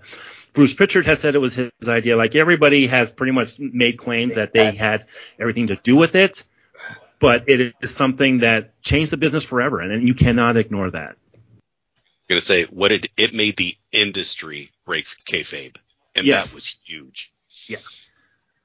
So I have one because I wanted to include one that was not like a return or a death, something tragic. So I wanted to do a positive one. Good luck. SummerSlam 02, when Shawn got back in the ring and had his street fight with Triple H. I was not expecting to see the old Shawn Michaels. I was expecting him to move around like Hulk Hogan does nowadays. And it was like he had not missed a beat. And it led to one of the great Renaissance second runs for any wrestler that lasted longer than his actual main event run from 96 to 98. Mm-hmm. So that's a positive one. But yeah, it's not when you think of Never Say Never, a lot of it's the returns. I think that's seeing Sting in a WWE ring after he fought against it for so long. I mean, for a lot of people never thought WCW would fold. I don't know, man. Once 2000 rolled around, I think people kind of saw the writing on the wall. If you told somebody in 98 that 3 years from now the company is going to be gone, nobody would have believed you. That's true. And if you also said, wait till you see who they're going to put the belt on at WCW. Yeah. Look at 2000. There were like 26 world title changes. And that's not an exaggeration. And Rodman's not the worst of them. Yeah, and Arquette is not the worst one. I can't wait till we get to that here. God. Yeah, you say that, but I don't know if there's enough alcohol on this planet. All right, speaking of alcohol. Tie in that movie that Ready to Rumble? That Arquette did, that wrestling movie. We talked about that yesterday at the Iron Claw. Yeah, we did. We mentioned Garrett's never seen it. You guys got to. He's never seen it. I've never seen it. No. Oh, you got it's like they take shot. Like, you got an amalgam of Jerry Lawler in there. Oh, you got to do it. We will. When we get to 2000, that'll be a episode in and of itself. Mm-hmm. Because I think it explains a lot of Arquette and WCW. Oh God, yeah. Like, it was the sole reason they put the belt on. Yeah. So, next question. Speaking of alcohol, Matt, have you ever, and this applies to all of you by extension, Matt is the most vocal sports fan by far. He has his own show. Have any of you ever considered rooting for another team and abandoning your current one? Oh, all the time. All the fucking time. All of our sports discussions in our thread is pretty much like, God, these guys suck. I wish they would just lose and get it over with. But at the same time, getting a draft pick doesn't guarantee a fucking victory in the future either. So it's just like, you get to a point where, for those who don't know, and if you've listened to Matt's show, I've been on it a couple times. The team I root for is the Giants, New York Giants, and God, they have just had one of the worst seasons ever imaginable. And yeah, I just like, God, these guys suck. Like, get them off my TV. Jen's like, oh, the Giants are playing tonight. I'm like, I don't care. Turn it off. I don't care. But this would be an interesting one for Adam, because ever since I've known Adam, he's been an Eagles freak. So, have you ever done it? No, and never have, never will. Like I can cheer on other teams. Cheering doesn't necessarily equal fandom. But no, growing up, I was a fan of the Philadelphia Eagles, even though I was born and raised in the Bay Area. When I was coming to the age of reason, Randall Cunningham was one of the most amazing players I'd ever seen. So no, I stuck my fandom, and no, I'm a loyal man. I don't cheat. So no, you don't switch teams, damn it. I've never said that I've switched teams. I've just rooted against So for the record, I just want the suffering to end. That's the heart of the question: is would you ever root for would I ever abandon the Jets and root for another team? Right. Yeah. And that's what I can't. No, I can't. And it's one of the reasons I'm not big on fantasy football. Like I can do it on, from a 10,000 foot level, but I'm never going to, put somebody in a squad where I'm hoping that they play well against my team. I think that's the antithesis of fandom. Now, take it away from football.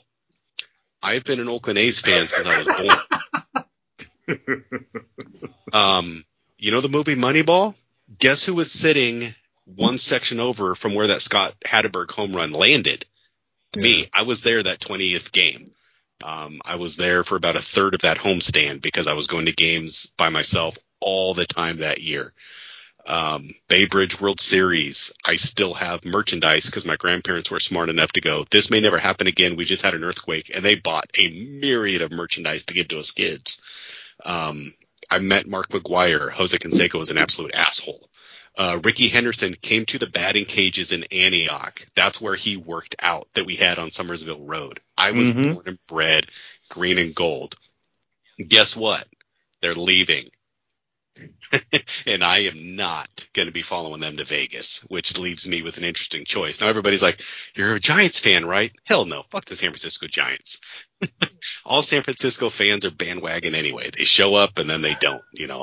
When the team's winning, they're there in the stadium to buy their sushi, but they're not there during the hard years. Okay. I'll go to a stadium where there's only 4,000 of us. So will I have a baseball team after the A's leave me next year? I don't know. But if so, being that they leave me, I can choose another team. I just don't know if it'll happen. Now the answer you've all been waiting for. Oh, yeah. As far as the Jets, because I'll start with that. I have too many scars to get surgery, is how I put it. Once you choose your team, and I think you have up until the age of 13 to make your final decision. I read a book called Rules for Sports Fans, and that was one of the rules. Like, you have to choose your team by 13. I think that's fair. And I think you stick with it because you always have that. You don't want to be that guy who changes the year before they win a championship. Like, that's the shittiest feeling in the world. And I think it's more fun to show loyalty because it's such a fickle thing with a lot of, like you mentioned, the 49ers. As someone who lives in the New England area, Boston was never a football town until the Patriots started winning. It was a distant third. There was the Celtics, there were the Red Sox, a cliff, and then there were the Patriots. Once the Patriots became the Patriots, was the only time where people actually went to fucking Foxborough to watch games. That franchise was in the crapper during the 80s.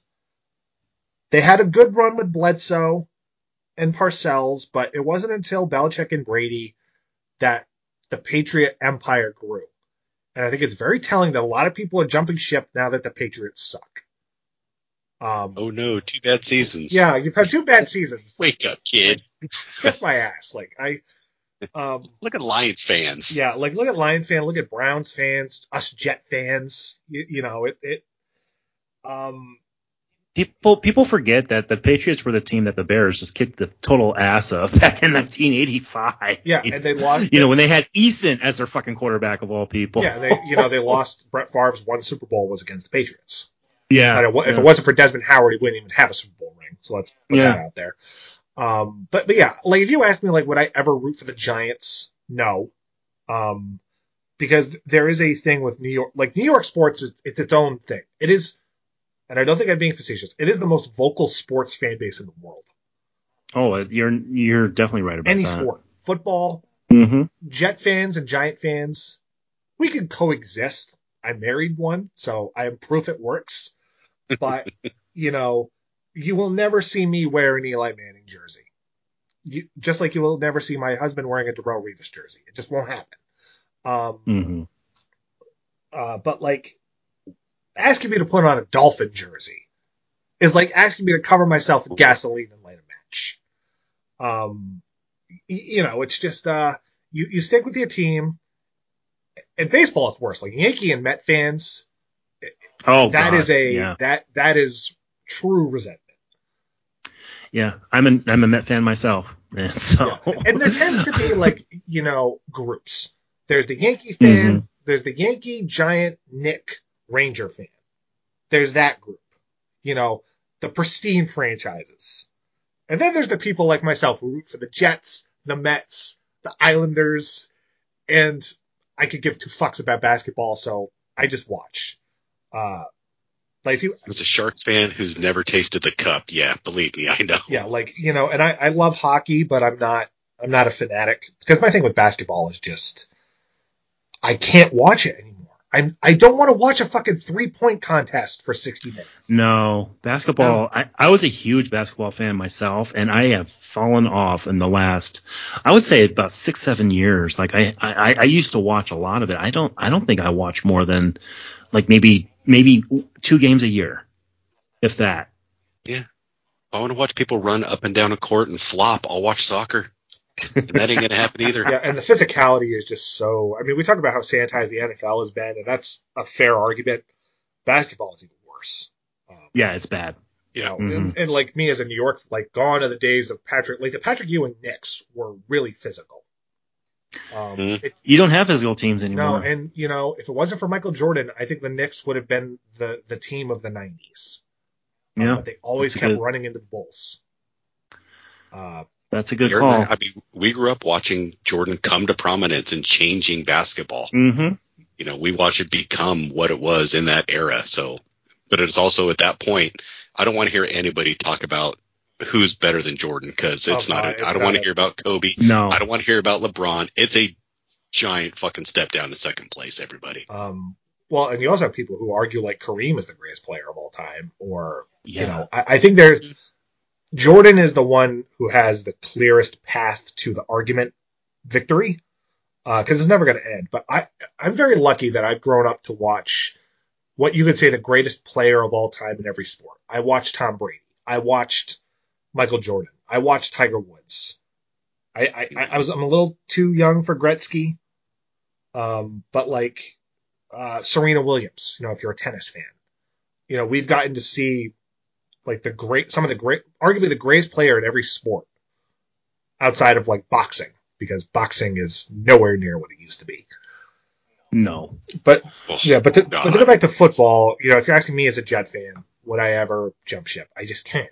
I have too much invested, which is not a good thing in and of its own right. But you love your team and you stand by your team. And I think if you jump ship, then you will not be thrown a life preserver to come back.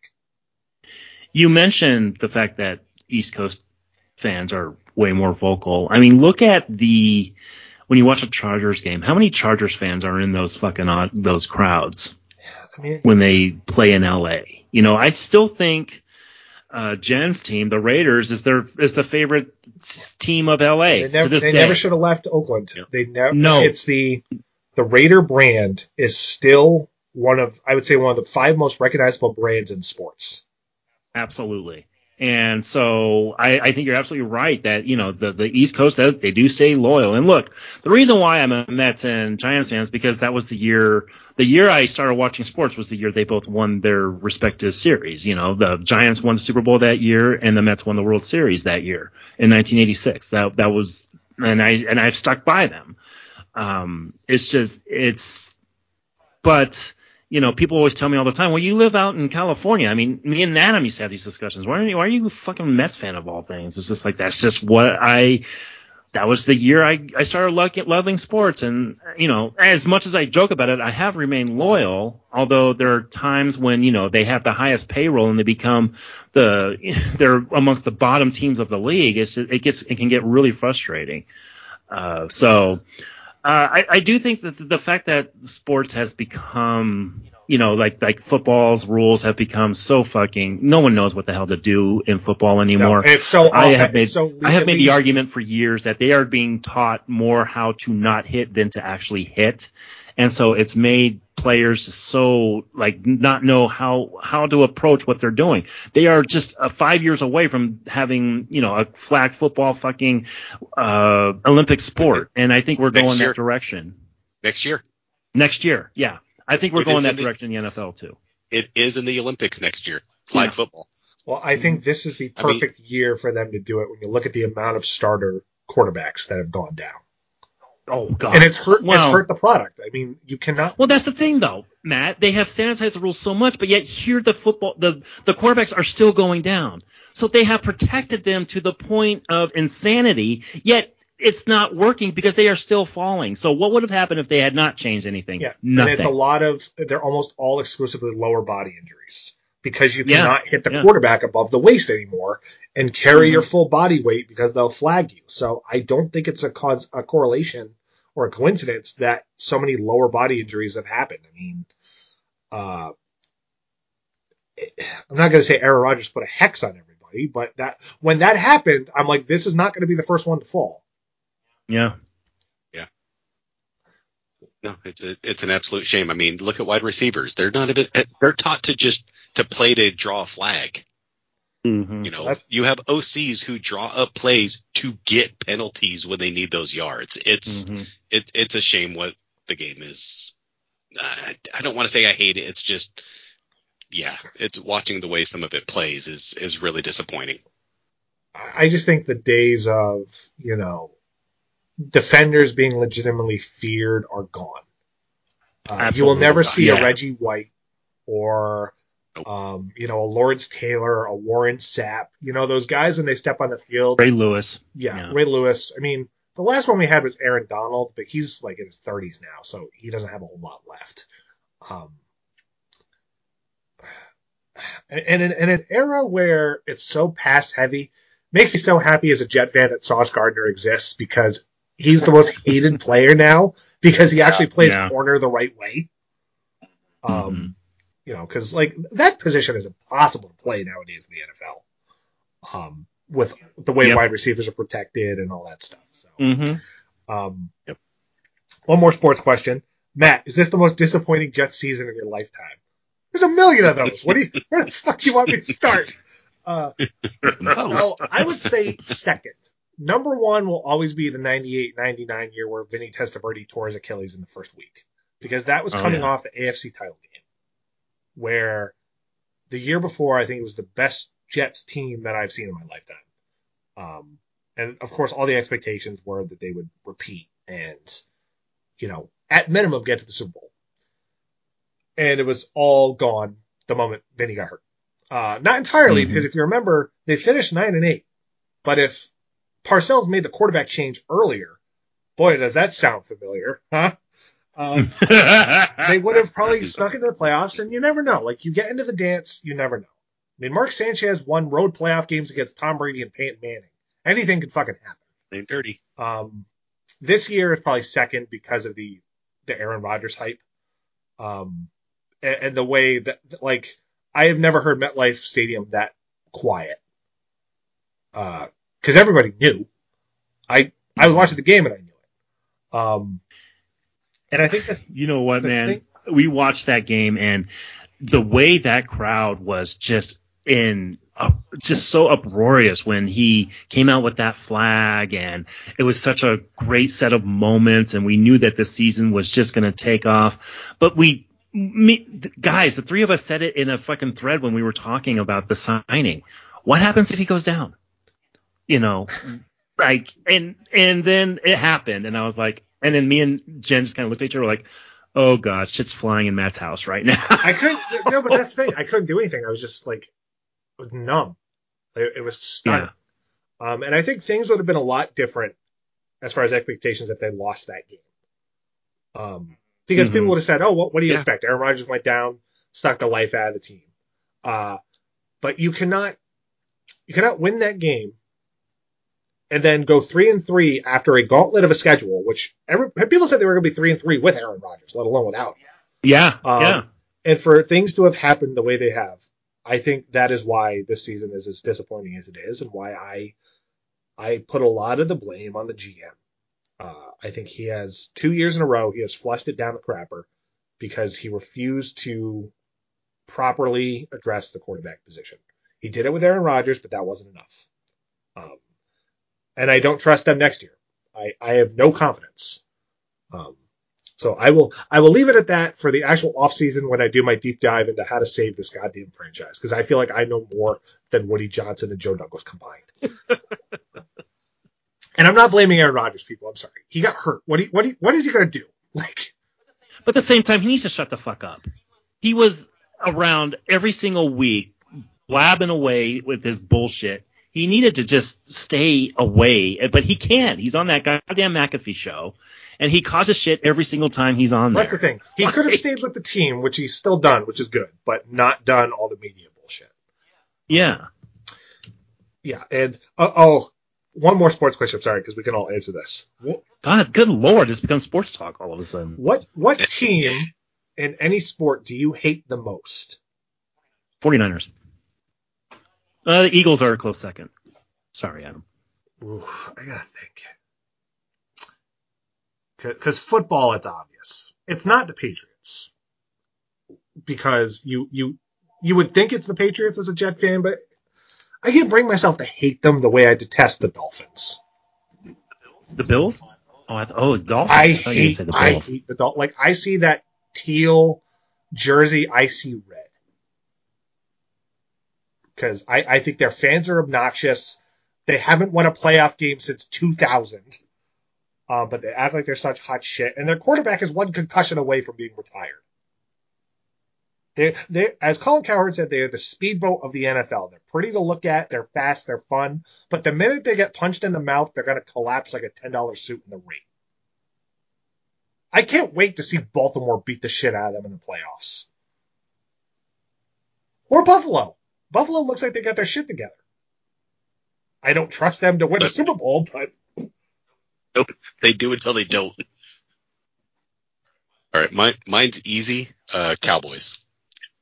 Oh, yeah, of course. Okay, division, conference, but also the whole joke about, dem boys, it's dem year. You got an owner who thinks that he is the GM and the coach and the quarterback and your D-back. Like, your biggest problem is your owner who has all the resources in the world to make that the best team. And you don't have the wherewithal to move on from your underperforming quarterbacks. It's just, fuck the Cowboys. So guaranteed Christmas games, yeah, like guaranteed national Thanksgiving games. I am sick of that. It's the ultimate bandwagon franchise. I know, Garrett, you said the Niners. I think it's the Cowboys, but exclusively because of the 90s. Yeah. Yeah. Yep. As far as because it's very easy, like a division opponent is your default example. But I have always had a hatred for the Steelers. Part of it is because of I have utter disdain for Ben Roethlisberger as a person. But also the Jets and Steelers in the playoffs, it never bodes well for the Jets. Because there was the 2004 championship game where Doug Bryant missed that kick. There was an AFC title game in Pittsburgh where Antonio Brown caught a pass to end the game. And if the Jets showed up in the first half, I think they would have won and beaten the Packers in the Super Bowl. So I've always not liked the Steelers. And so many of their players are tool bags. Antonio Brown. They are. Obviously Roethlisberger. Yeah. I know Le'Veon Bell was a Jet, but he didn't do shit. Yeah, it's my sister went to school in Pittsburgh, and she said everybody there is just all about Steelers, and they don't call them the Steelers the way they talk. They call them the Stillers. So she knows them as the Pittsburgh Stillers, and that's how they're known out in Pittsburgh. And yeah, you're right. Like that whole franchise is just there's something just completely unlikable about him. Despite the fact I don't think it's Mike Tomlin kind of seems like a decent dude. Yeah, like it's a well-run organization. That's the thing. Yeah, they don't In-house. have a lot of. If there's one thing they have, it's in-house. consistent. They have consistency. It's the one thing they've always had. Yeah, they don't make quick decisions lightly. But I'm trying to think, like, are there teams, like, do people hate the Chargers, or do people hate teams that Jen does? Well, outside of like division, I think the Chiefs have become the new Patriots, where people just hate them outside of because Going that way this yeah, year. like I'm full anti-Chiefs. Watching the fall of Mahomes has been great. Tom Brady's sitting there watching that, just laughing his ass off, going, "Now you know how I felt those last couple of years in New England." Yeah. I don't know. Is it the Taylor Swift thing though? Was that the one thing that just turned it over the edge? It's a combination. It's that everybody hates the it team that keeps winning. I think anytime you win, it's gonna bring jealousy out of some people, which is, I think that's inherent in any sport. But you add in the Taylor Swift thing, the fact that they get national games, the fact that you have Mahomes bitching about the refs, considering how many games they've benefited from calls. The Travis Kelce just comes off as a douche. I think there's a lot of things that are not in the Chiefs. And Mahomes' wife. Anytime you have a famous person and their significant other gets involved, it usually does not end well. See Zach Wilson and his mother as an example. Yeah. Zach Wilson and all mothers. Yeah, I know. That Tommy DeVito and his agent. Oh my God! Can I just say I'm not a Giant fan. His mother living at home. Christian said, "I am so happy that the chicken cutlet shit is done with." Yeah, because the difference between that and Linsanity, Jeremy Lin was putting up like 40 points a game. Yeah, Tommy DeVito was like winning by the skin of his teeth, and it's the perfect example of when you do nothing on the group project but still get an A. But yeah, so that's kind of the sports section. Oh wait, no, there is one more. I'm sorry. Jesus. Oh my God. Oh, this is a tough one. What is the moment that made you angriest as a sports fan? Aside from a loss. Ooh. All right, so I got mine. This one is. So look, there's a lot of bad Jet moments. In fact, I have made it my New Year's resolution to do top 10 most painful moments as a Jet fan. You're nuts. Because there's a lot, and I'm not even 60 years old. Like, I don't have the catalog that a lot of other people do that have been Jet fans, for so long. So I tried to think of what moment did I just lose my shit, and I have two: the Adam Gase hire. Because Jet fans, we have a reputation for being moronic sometimes. But everyone knew that was a bad hire. And we were proven right. So at the recommendation of Peyton Manning. Yeah, and look, I hate Peyton Manning too, because remember, he turned down the Jets. He stayed in college. He stayed in school another year. And, we lost to him in a couple playoff games. But remember, we beat him 41-0 once in the playoffs. So I went with a player trade. The Revis trade upset me. Because not only is he the greatest corner I've ever seen in my life, he might be the greatest Jet. When he was at his peak, there was nobody better. And to trade him away for next to nothing, and then I got to watch him win a Super Bowl with the fucking Patriots. Yeah. That made me the most upset. There's been a lot of trades, with the Jets and bad player acquisitions. I mean, the Jets in free agency is just it's got as bad of a following as you could find. I mean, from fucking Trumaine Johnson to Le'Veon Bell. I mean, this is just the last 5 years, let alone my life. So I would say the Revis trade made me the most. I was like, what are you doing? Like that, there's certain players that should be, your team for life. I think that was one of the ones that he should have been a Jet forever.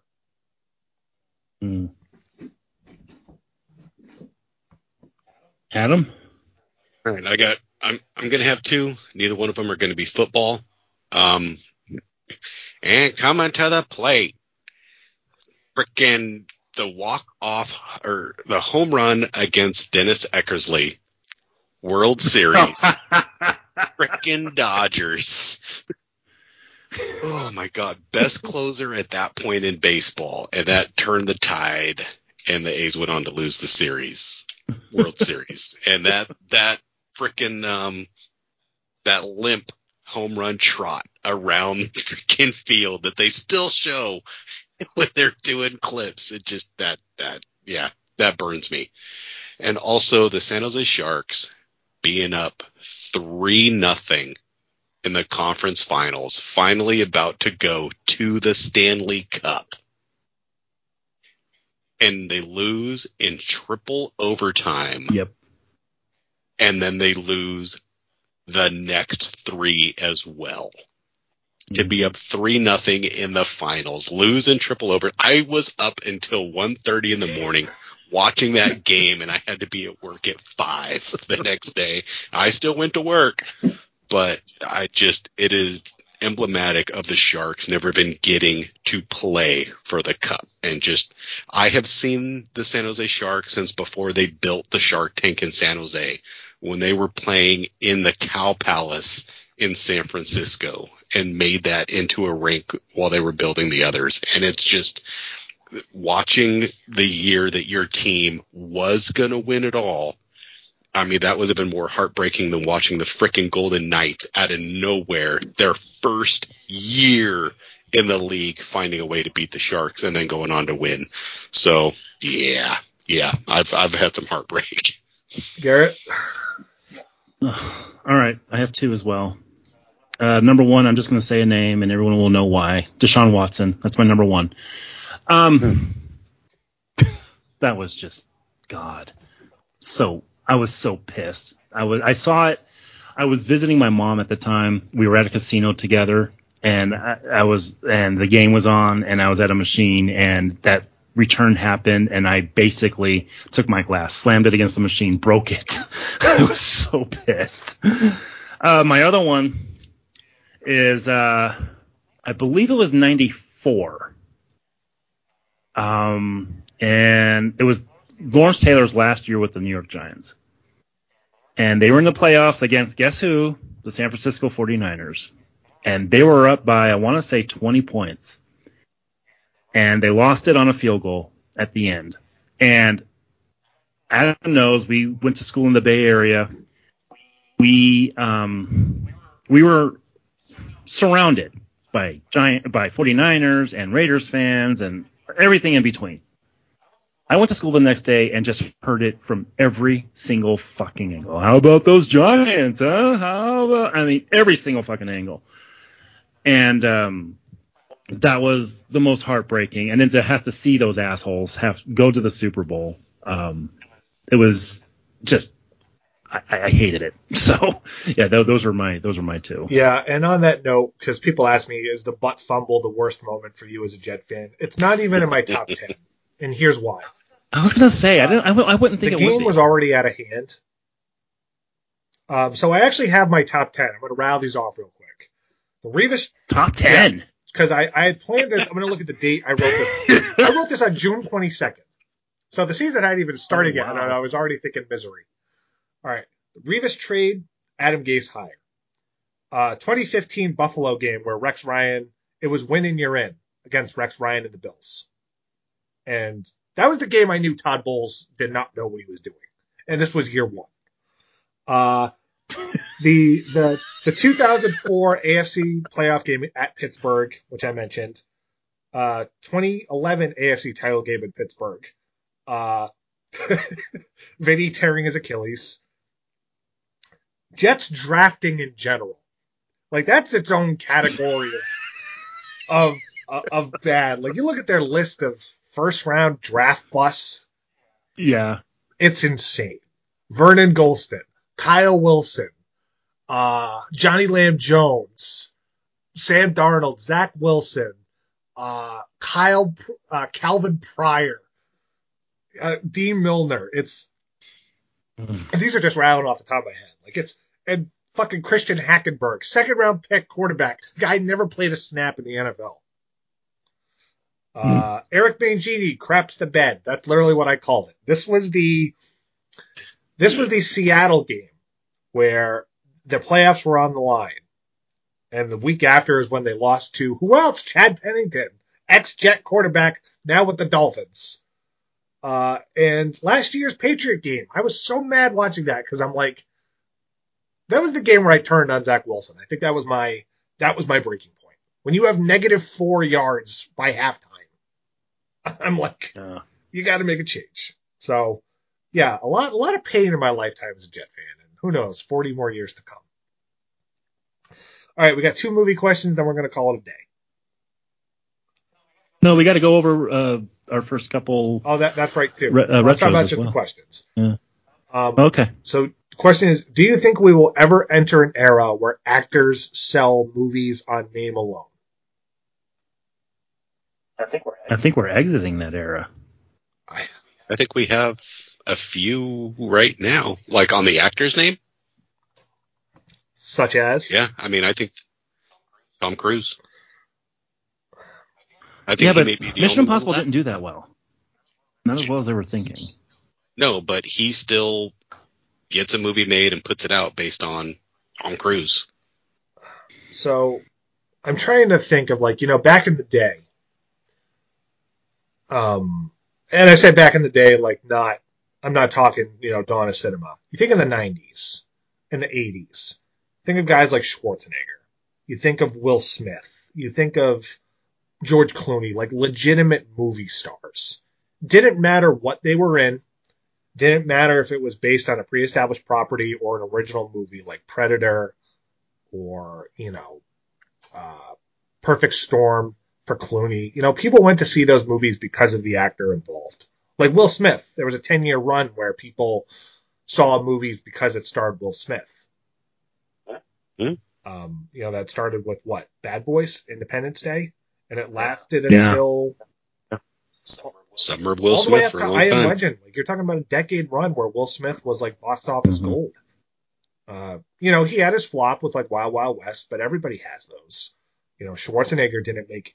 If Schwarzenegger made nothing but hits, he would be the greatest actor of all time, but he's not. Nowadays, it's. Another one, Harrison Ford. I'm not talking Star Wars Indiana Jones, like Presumed Innocent, Fugitive, regarding Henry. What Lies Beneath? Yeah, regarding Henry. Not always great movies, but he was a name that drew people to the theater. Nowadays, Tom Cruise, I think we're seeing the end of it. Looking at Mission Impossible, looking at The Mummy. I mean, that movie tanked the franchise before it even started. And I thought that was going to be a surefire success with Tom Cruise. Will Smith is not what he used to be, in multiple ways. Looking at, the thing is, there's just not a lot of true movie stars left. As far as people that were not already big in the 90s. Like Leo doesn't count anymore. Brad Pitt doesn't count anymore. I like to think of Robert Downey Jr. as a movie star, but really that's only because of his association. He built Marvel, but he was also aided by that franchise. Because he would not have made movies like The Judge or Doolittle without the Iron Man success justifying it. You know what I mean? Mm-hmm. And that brings up the point I was going to do is I don't think studios also have any interest in getting an actor, an actress to be the face of them or to make an actor or actress be something. I think the only thing that studios want and writers is they want an IP that they can keep selling, because then you could put anybody in the mask.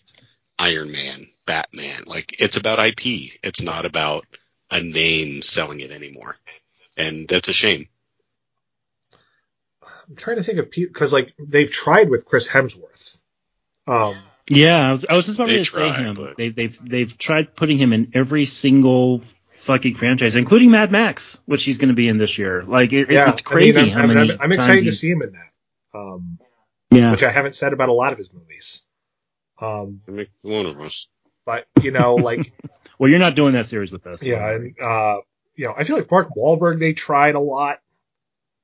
Because he had a bunch. They tried He had a bunch of leading movies. The Rock. They tried the Rock may have been the closest for a little while, and at least they were cheap action movies, and then they went off a cliff. Yeah, I think The Rock is the closest we've gotten, but even that had its limits with Skyscraper, where people thought that him alone would sell the movie, but you can't outsell a dumb premise. They sold that one to Garrett on Alexander Daddario being in it. No, that was San Andreas. That's the reason I saw it. Oh, okay. Same film. The Rock made so many shitty movies, they just blend together. Yeah, she was in San Andreas. Yeah, she was in San Andreas. San Andreas, Skyscraper, Rampage, Jungle Cruise. I thought Jungle Cruise which wasn't horrible. Yeah, that was sweeter than I thought. And but like, I'll watch it. Jungle Cruise, like, most there's no women that are legit movie stars anymore, and it's sad to say. Like, you don't have the Julia Roberts of now, or a Meg Ryan, or even a Sharon Stone. I mean, she's sold. Margot Robbie is the closest, but Margot Robbie, like every time she does something major, there seems like there's just as many articles talking about why she's not, and that's really a shame. I appreciate that she's like, I'm creating a production company to make the movies for myself, since people won't keep putting me in movies, even though I'm making them money. Yeah, she is the closest. I mean, yeah, she is. But she has to produce them in order to get them made, though. That's the problem. And Sandra Bullock, had to do that, and she damn hit because of it. I mean, like Nicole Kidman was another big one back in the day.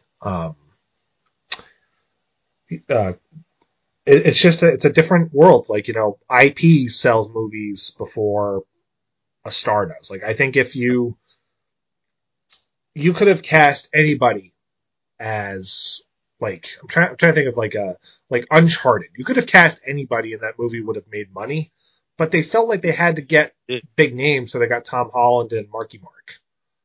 And I'm sort of over Tom Holland at this point. I'm sorry. I like him as Spider-Man, but nothing else I've seen him in outside of The Impossible when he was like 13 has really impressed me. Yep. I don't think he has a lot of range. I really don't. I don't either. And look, you can say the same thing about Tobey Maguire, speaking of Spider-Man. But like, I always thought Andrew Garfield could be a movie star because good looking guy, can sing, he's funny. I mean, look, Zac Efron, if there was a guy who should have been a big movie star, like a new George Clooney, he fits that mold. Once they make him Wolverine, maybe he will. I mean, look, you mentioned Hugh Jackman. I think he's a movie star. But remember, he tried with Van Helsing, and that. I mean, that one's fun. Oh god, that movie's fucking stupid. Yeah, we did a commentary for that, and I was like, wow, this is so much worse than I remember. But yeah, I don't think we're ever going to see that. It's just filmmaking, especially in modern mainstream cinema, it's so different now than even 20 years ago. Because look at the big movies that came out in the early 2000s. Lord of the Rings. No huge names. People who were known, but it was sold on the spectacle and the property. You had groundbreaking stuff like Gollum. You look at Pirates of the Caribbean. That made Johnny Depp a movie star in a way that he was not.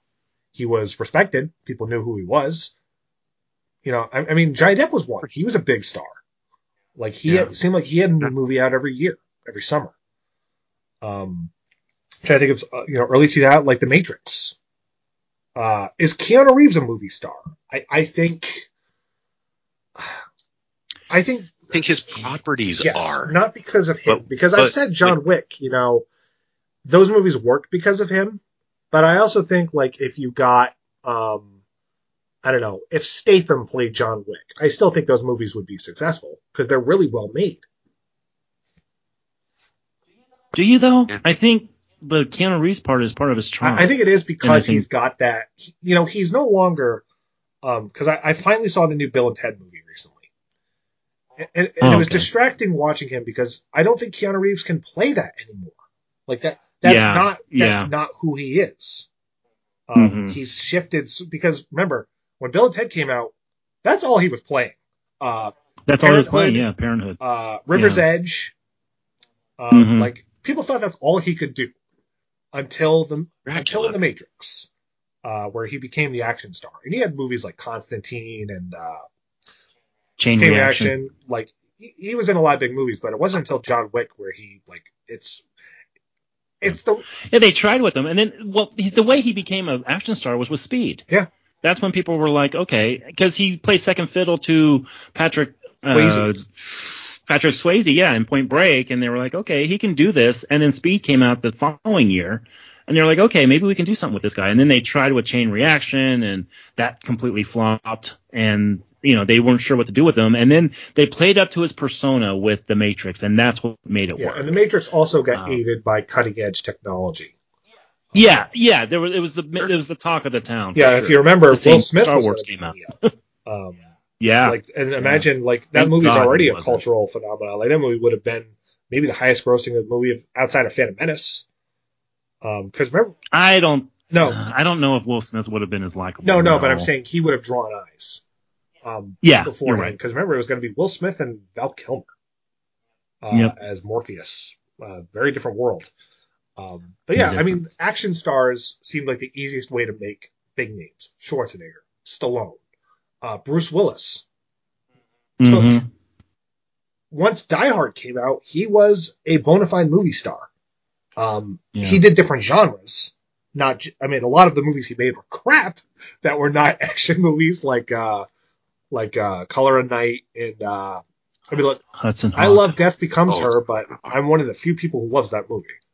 I like that movie too. Oh, thank you. Yeah, everybody. A Robert Zemeckis movie I like. I know, shocking. But nowadays, it's like Chris Pratt. I don't think of him as a movie star. I don't think of. Yeah. I've always said Chris Pine should have been one, but it's just like he never had the right projects. He doesn't command enough. He elevates. He doesn't command. That's fair. That's fair. Does. Yeah. Long-winded way to answer. I mean, because like you look at all the Marvel people, like Chris Evans has not had a hit outside of Captain America. And I feel bad because I like him as a person. He seems like an awesome guy to talk to, and Robert Downey Jr. and Mark Ruffalo are actors first. And I think even Mark Ruffalo looks like he's done with Hulk. Like, I think he can give two shits at this point. But yeah, so long-winded way to say that I don't think you're ever going to see an era where movies are sold on the star first. So, two more questions, then we'll get into our retros for the year. This is a question for Matt, but Garrett and Adam can chime in as well. Why do you like Schwarzenegger so much? So this came up because we did Batman and Robin. I talked about how much I love Schwarzenegger, and we did the Terminator retro. That was the first one Garrett and I ever did. And the reason why Schwarzenegger, he is the ultimate unicorn. There's nothing else like him. When you look at his career trajectory, what he started out as versus, like, you never thought a bodybuilder, barely spoke English when he came over, would become the biggest movie star of his time. Like, it's almost undeniable that he was the biggest star, literally and figuratively. And you look at, when I think of Schwarzenegger, I think of just very interesting movies. Like, even his bad movies, and there are plenty, there are interesting components to them. But his best movies are some of the best genre films of that period. Look at the first two Terminator movies. Like, when he connects with James Cameron, he's great. Outside of that, you like Predator. You like Predator a lot. I do like Predator. You're right. That is an outlier, but that's not because I think he elevates it though. Like he like at the end when he looks legitimately exhausted because he was. I think like if you're asking me like what movie like outside of Terminator, what movie would I tell people to explain why Schwarzenegger was so big? It's Total Recall. Because it's insane, it's action packed, It's violent as all hell. It's got nudity, which, a lot of Schwarzenegger movies did have. They were a lot more promiscuous back then. And I just think him and Paul Verhoeven are such a perfect mix because they're both foreigners, but they made American movies together. Yeah. It's a commentary on American cinema. That's what Verhoeven's movies are. Verhoeven wanted him for the RoboCop. Yeah, and remember, Total Recall was originally going to be. This is insane. Richard Dreyfuss. In a David Cronenberg directed Total Recall. Mm-hmm. But Schwarzenegger also was one of the most passionate people. Like, Total Recall was a movie he wanted to make. Like, he wanted the rights to that story. And he, I think it's one of his best performances. Look, he's not a great actor, okay? I feel about Schwarzenegger the way our fathers felt about John Wayne. Like, it's that where it's like, yeah, he's cool, but he's not a good actor. But he has a couple really good projects. His story is what sells him. I think if people watch that documentary that Adam mentioned earlier, this dude had no reason whatsoever to become as successful as he did in America. Zero. He was given every single stumbling block you could get. He has an accent. He's from a foreign country. He's way too big to be a freaking viable movie star. His delivery was terrible. Like, there was no reason this dude should have become a movie star, yet he became the biggest action star there ever was. And I think that's really attributed to his hard work. I think that's attributed to, the way he carried himself in press and things. And but when you watch his roles, you watch his delivery of lines and things, you watch a lot of his, early work like Raw Deal that kind of bullshit. Like, he is terrible. Oh yeah, like he is terrible. But I think the other thing is that he always knew to make fun of himself. Like, I never thought he was like Bruce Willis where he took himself ultra seriously. Because he made movies like Kindergarten Cop and Twins is a comedy. True Lies is really funny. He made crap like Jingle All the Way, but it's look, I don't like that movie whatsoever. But yeah, he's got one of the most. Me and Adam saw that in theaters too, by the way. But he's got one of the most complicated legacies you'll ever.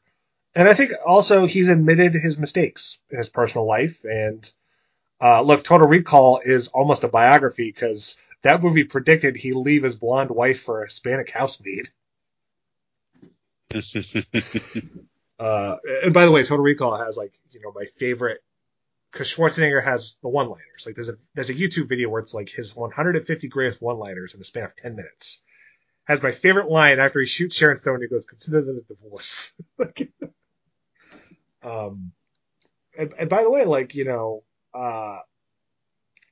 we'll talk about the Expendables movies at some point, but those are not going to be discussed until we talk about the movies that made them big stars to warrant that movie.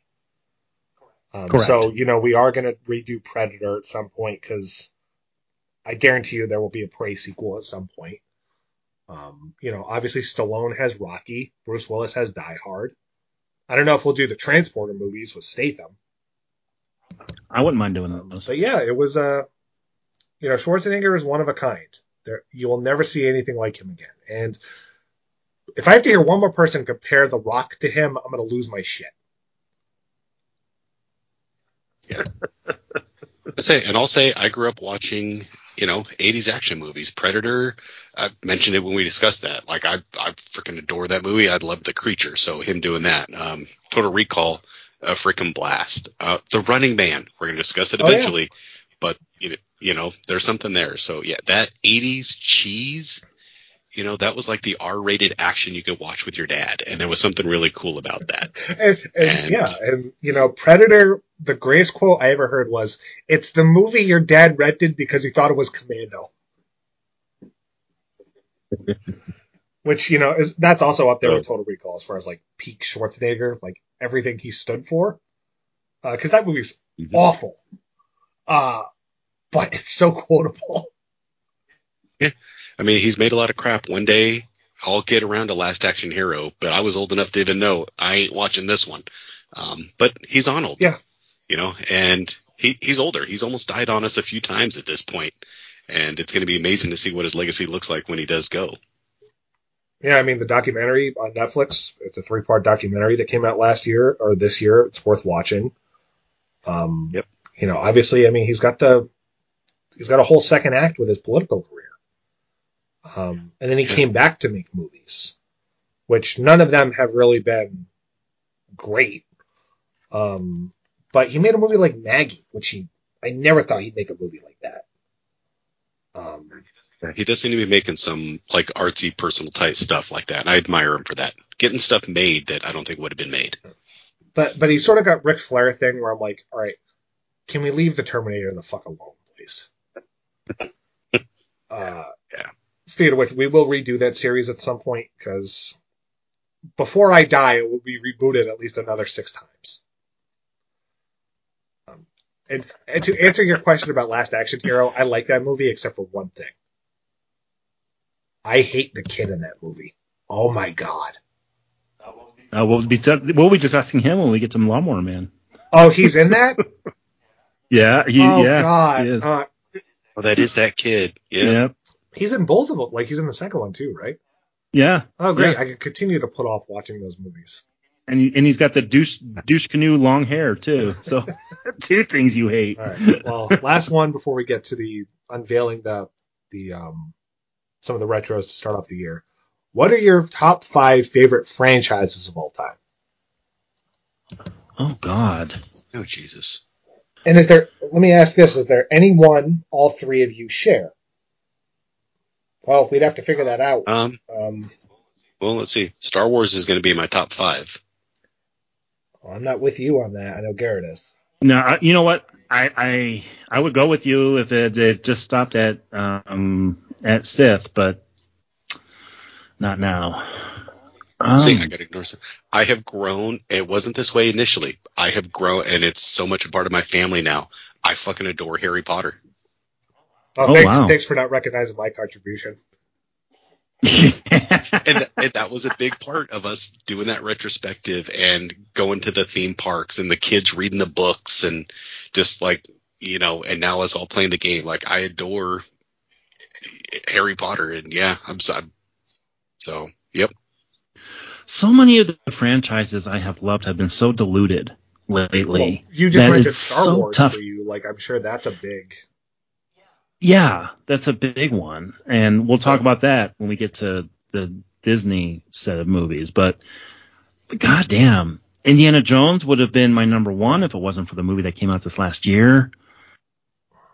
Goddamn, it is really tough. I would have to really think about that. See, Batman, Rocky, maybe. Would Alien be in your top 5? Yeah, Alien. See, that's another one though. Alien had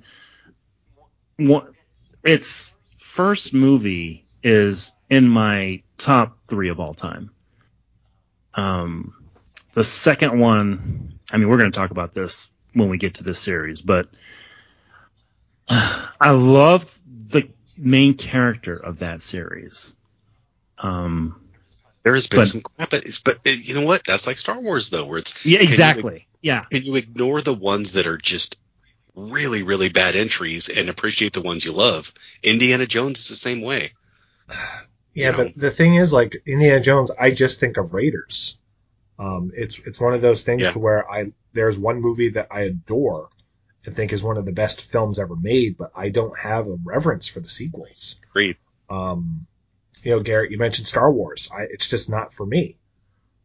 Yeah.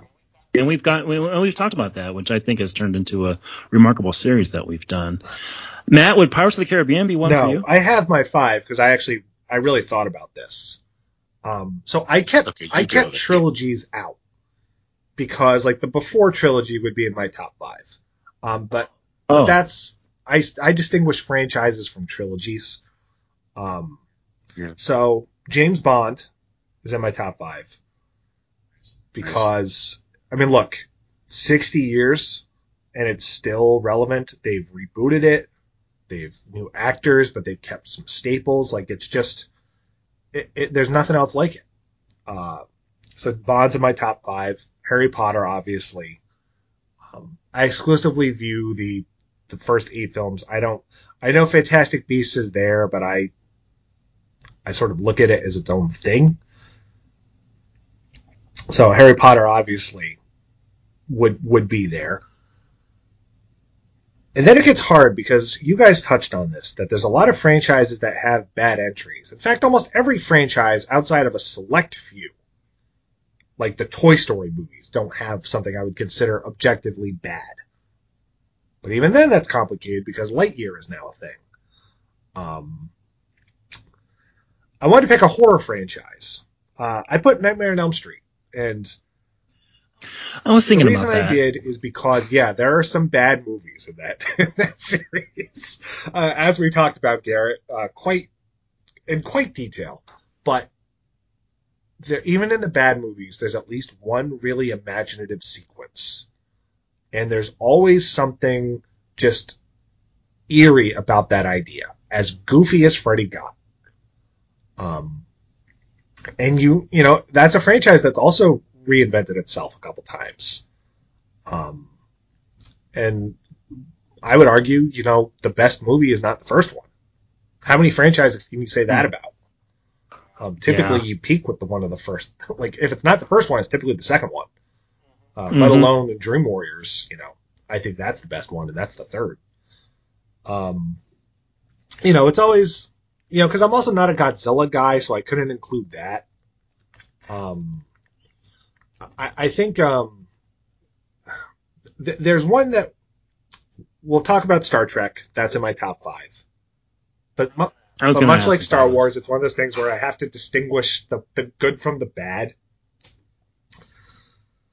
And then I got 2 more, but I'm going to save that for the actual retro announcements, because 2 of them, my 4 and 5, are going to be talked about.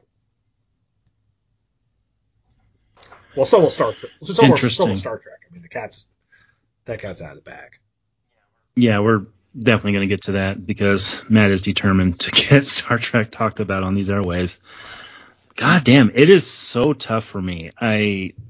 You know, if I put everything that's come out recently out of my mind, I could definitely say Star Wars. I would definitely say Indiana Jones. I would definitely say Alien. Because I think as bad as those movies got, and I'm talking about the Sigourney Weaver ones,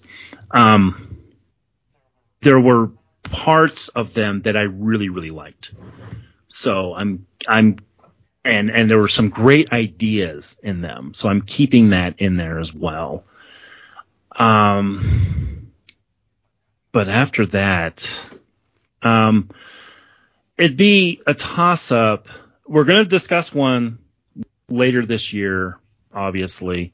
We might discuss 2. So I want to keep my other 2 close to the best as well, because I do think that we're gonna get to it eventually.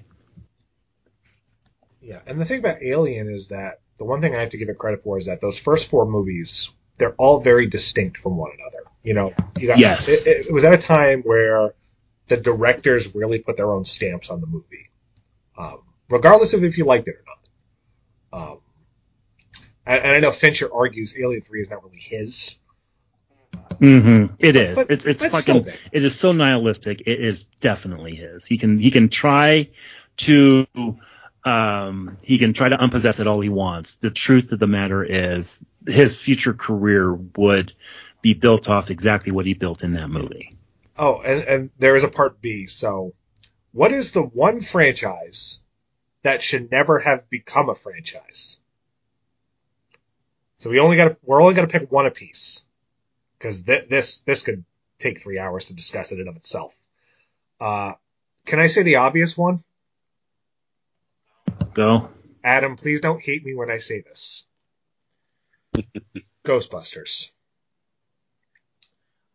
Oh, we saw that trailer last night. I saw it for the first time. Man, does that look bad. You have a great movie. It's an iconic movie. And nothing they have done since then has been remotely close.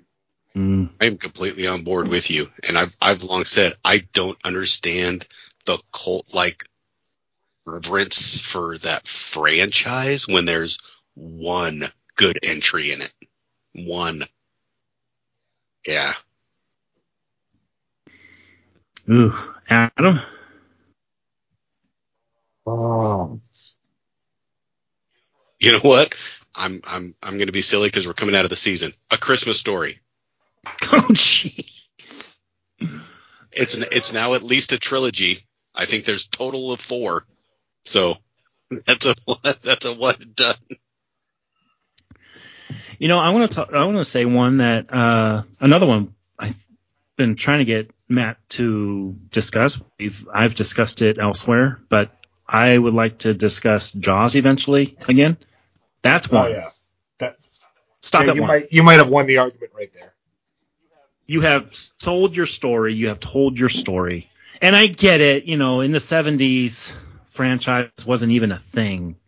I mean, once Star Wars came out, it was, but nobody even thought about it then. So they were pretty much thinking on the fly on that. And as much as there are things in those other 3 movies that you could definitely point to, whether in a serious way or not, and say, yeah, that was pretty good, or in a sarcastic way, I think, dude, you had it at 1. You made the perfect movie. Don't fucking do it again. And they tried 3 more times. I think that's You know what? I got a serious answer now, and it's funny because it's going to go hand in hand with that. Jurassic Park. Ooh, well, that's fair. That's fair. a good one too. Yeah. Another Spielberg film, but it's amazing how he can make one complete story in a film that others just keep fucking going There was with. a third one. But the thing is, those other movies make money. Yeah. So, but Well, so does a lot of crap. that's true. It's Iron Man 3. we'll find about that eventually. But a lot of retros we've done, Garrett, you could argue fall in this category. The Exorcist is a big one. Oh yeah. I love the third big one, but you could also justify the argument that that movie could have nothing to do with The Exorcist and it'd still be just as good. That's a fair point. A lot of horror franchises follow. Halloween. If I was to pick a horror franchise, I think this is the one that is the biggest victim of the franchise argument. You have a first movie that is holistic, it's pure, and it's got a conclusion that is satisfying without feeling the need to regurgitate it. And this is the franchise that just will not die. Like, how many times have they rebooted it? Yeah. Like they tried with 3. That was the first reboot technically. 4 is a reboot, kind of. H2O, Rob Zombie, and then these new ones. Mm-hmm. Like, it is just, and of the big 3, we've talked about Nightmare on Elm Street. We've talked about, what's the Jason one? Friday the 13th. I'm sorry, everyone. I was like, I totally blanked on the name, which very seldom happens. I think Halloween is the one where the bad ones are so bad that they hurt the entire series. Because, like, the Nightmare movies, I can, like, not watch Freddy's Dead or New Nightmare in my case. Sorry, Adam. But the Halloween movies, some of those are some of the worst horror movies I've ever seen. Like, and I know, like, I've seen a lot of crap. Like, look, I'm the guy who watched all the Puppet Master movies. And, like, I have gone down the rabbit hole of crap. But I'm talking about, like, mainstream, like, big name franchises. Halloween and Texas Chainsaw have the worst, like, batting. They have the worst batting average by far. Texas Chainsaw by far. Yeah, for sure. Yeah, there's Hellraiser. Well, I don't even think the first Hellraiser's any good. We'll get I'll to throw that out there. eventually. Yeah, I mean, horror is I think the genre that is the biggest victim of the franchise model. Because they were so cheap to make. I mean, look at the Saw movies. Did we ever think we were going to get 10 Saw movies? No. I think there's what? Are there 10? It's 10. Yeah, they can just always like Billy Saw Blank. 10 Yeah, is but like, wait, I always think of there's Saw more. X as the 10th, like, main one. I always remember that they count Jigsaw, and Spiral. I count Spiral. Yeah. That throws me off. And 11 comes out next year. Yeah. Someone asked, we will do Saw at some point because those movies, we could probably do 2 at a time. Because the one thing I'll say, those are bingeable. Up to a point. Because it is a soap opera with just gigantic amounts of gore. Like, you can call it As the Saw Blade Turns or something. Like, that would be if there was a soap opera. But yeah, like, it's always, whenever you have a successful movie, it's natural to, make more. And, I'm trying to think of, like, what worked about Nightmare was that they kept expanding the lore of Freddy.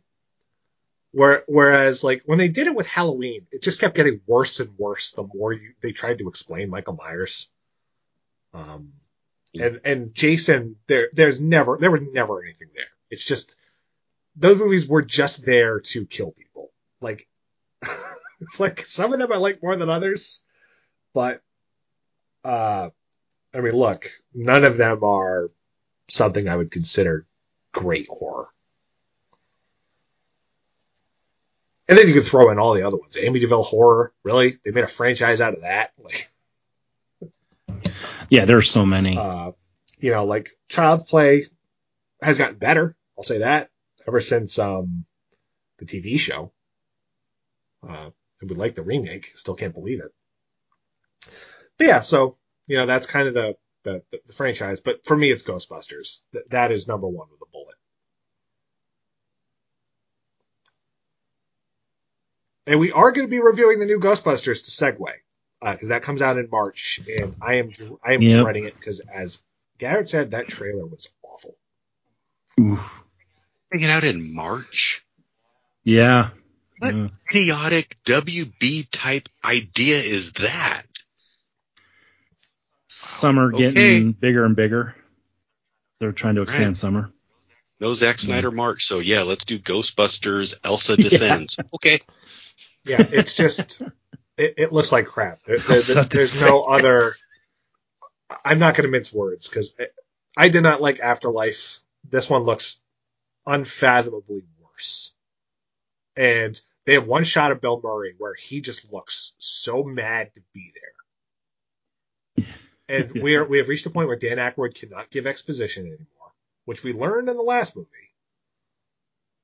And it's not even Jason Reitman. He's not even directing this one.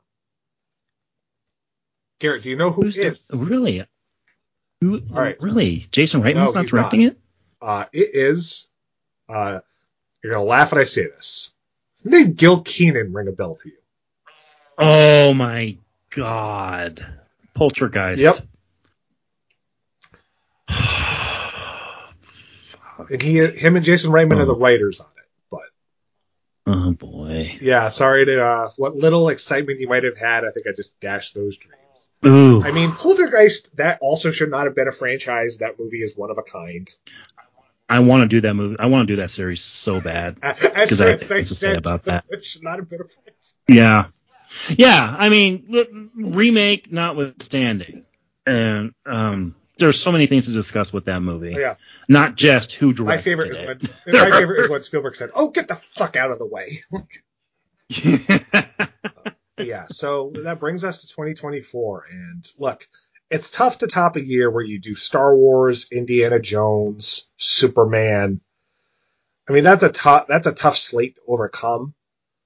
Yeah, we had a big slate this year with some really good shows. I thought those Star Wars shows turned out excellent. I thought the Indiana Jones shows turned out really good. I think when you have something where we have passion behind it, they really turn out well. Those have been really fun shows to edit, no matter how long they are. I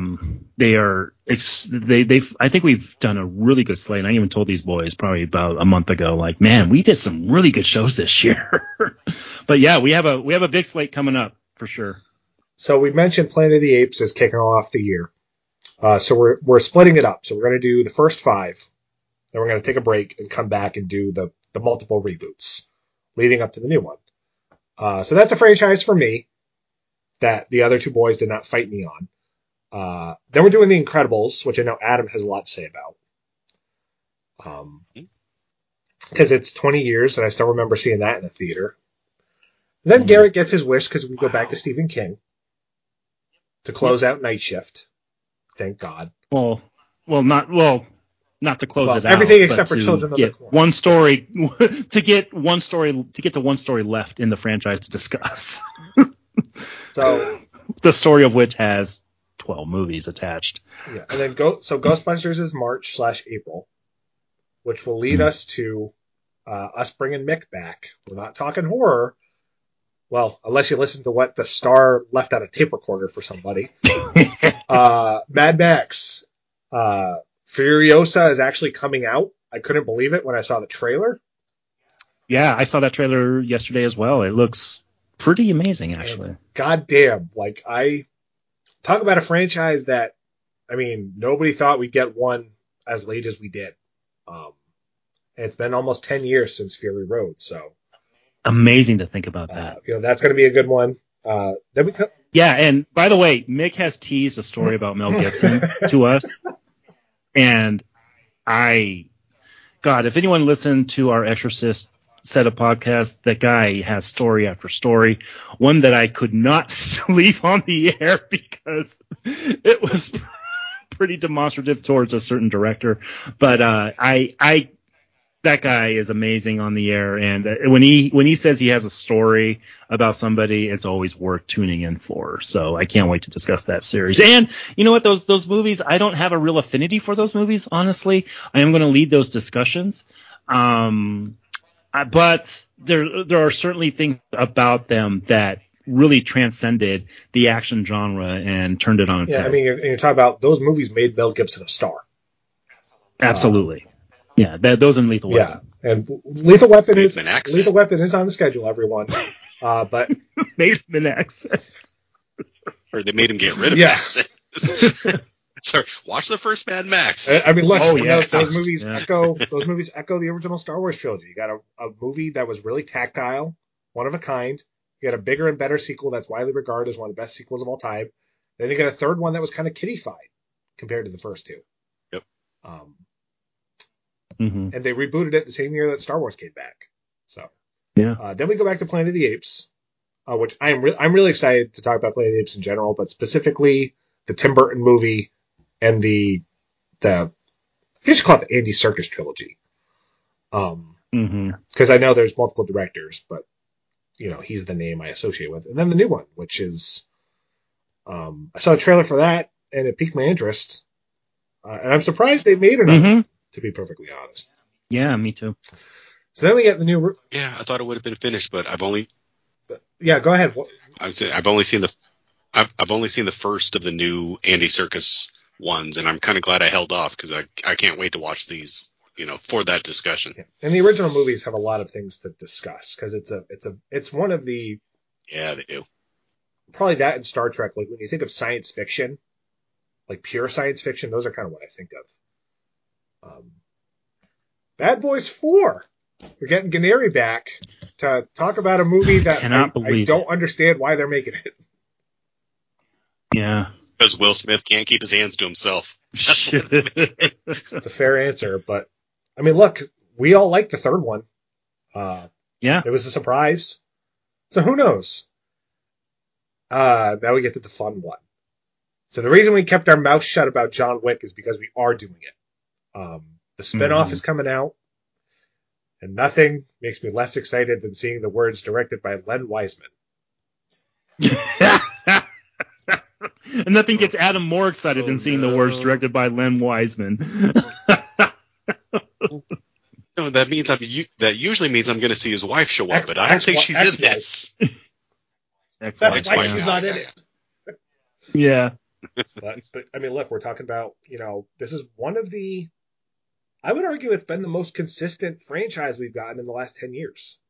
At least in my opinion. Yeah. And, we've put our cards on the table with the fourth one because all three of us had it in our top 5, but, I gotta tell you, this thing's going to have more blue than a David Lynch movie. Yeah. And in case anyone asks, because I know Dune Part 2 is coming out next year. I'm saving that for the actual David Lynch retrospective. Yep. Mm-hmm. Then which we are going to then do. Garrett gets his big one because we're doing Alien. Yep. Which I have already discussed, but not with these two gentlemen. And believe it or not, I still have more things to say about it because there's a series, especially those first few movies, that you could dissect for hours. Adam has been waiting years to talk about Alien Covenant, so I know.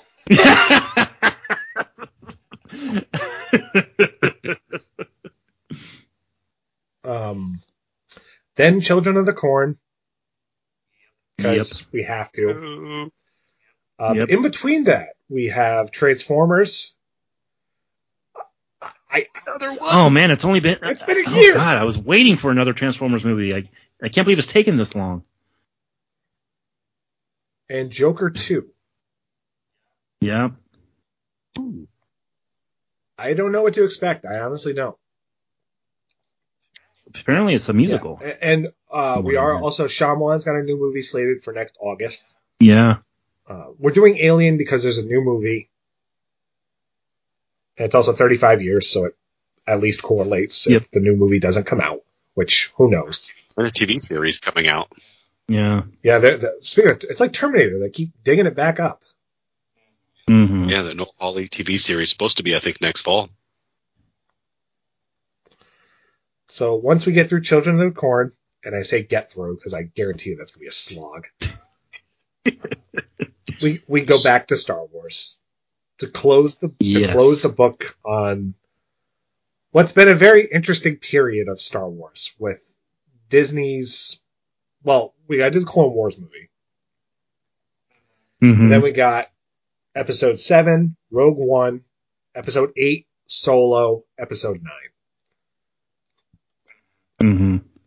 And I got to tell you my opinions on those movies. It's going to look like one of those stock charts where it's like up, down, all over the place. Which is a great summation of Disney's motto on Star Wars. It's all over the goddamn place. Yep. Yeah, that's our next coming year. Again, it's really tough to top what we did this last year. But you know,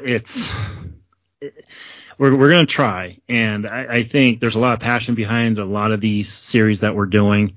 And I think, you know, it's as much as people have been asking for this Patreon, it's just tough to keep up with what we have going already.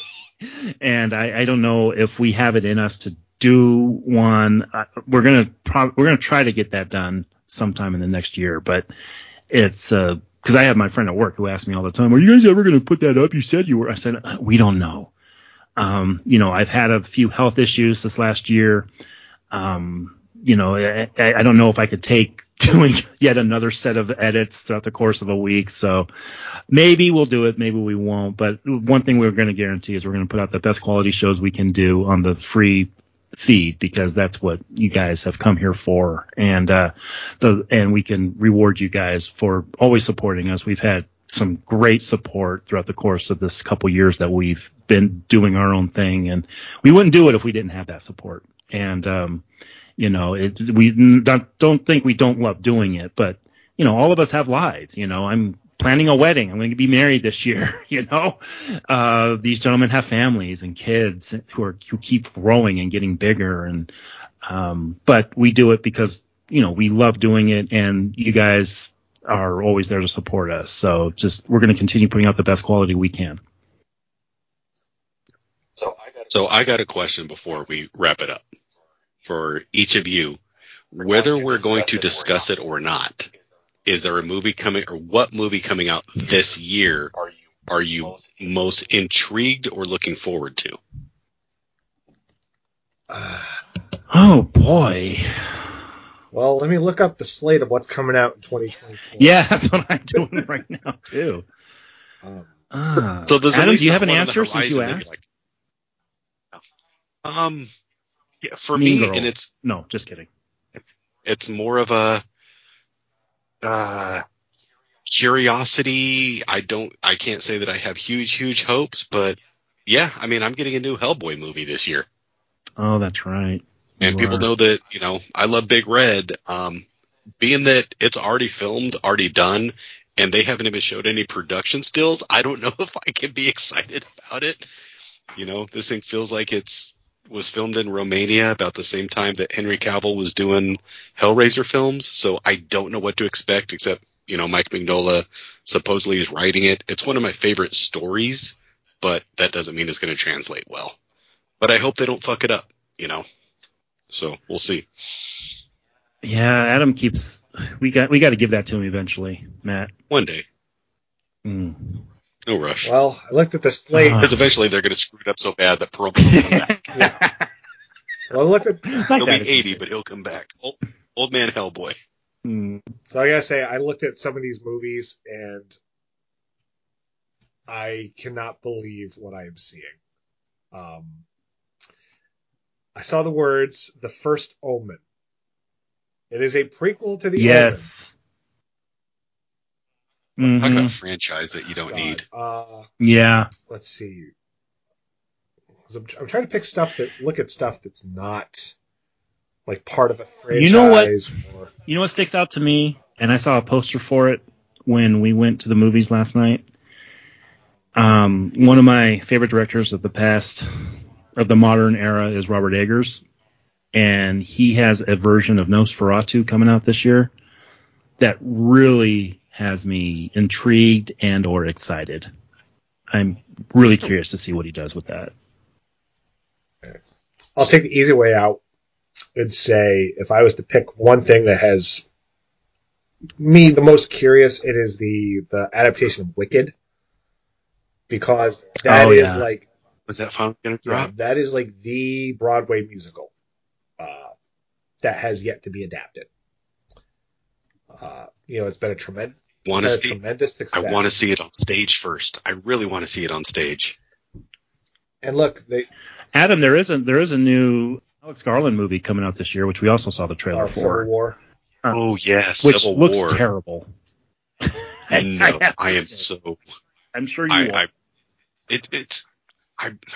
You know what? I believe in Harvey Dent and A24 Alex Garland combos. So. Okay. Yeah, I said Men was one of the best movies, and that's when Garrett almost lost his shit. Yeah, I did. I would say of the main stuff, like big tentpoles, I'm very curious about Deadpool 3. The reason I say that, the reason I say that is because of Hugh Jackman coming back. Because it better be fucking worth it. Yeah. And this is the first time. Yeah, he's coming back. Yeah, he's playing Wolverine in this. Jesus Christ. Complete in the blue and yellow.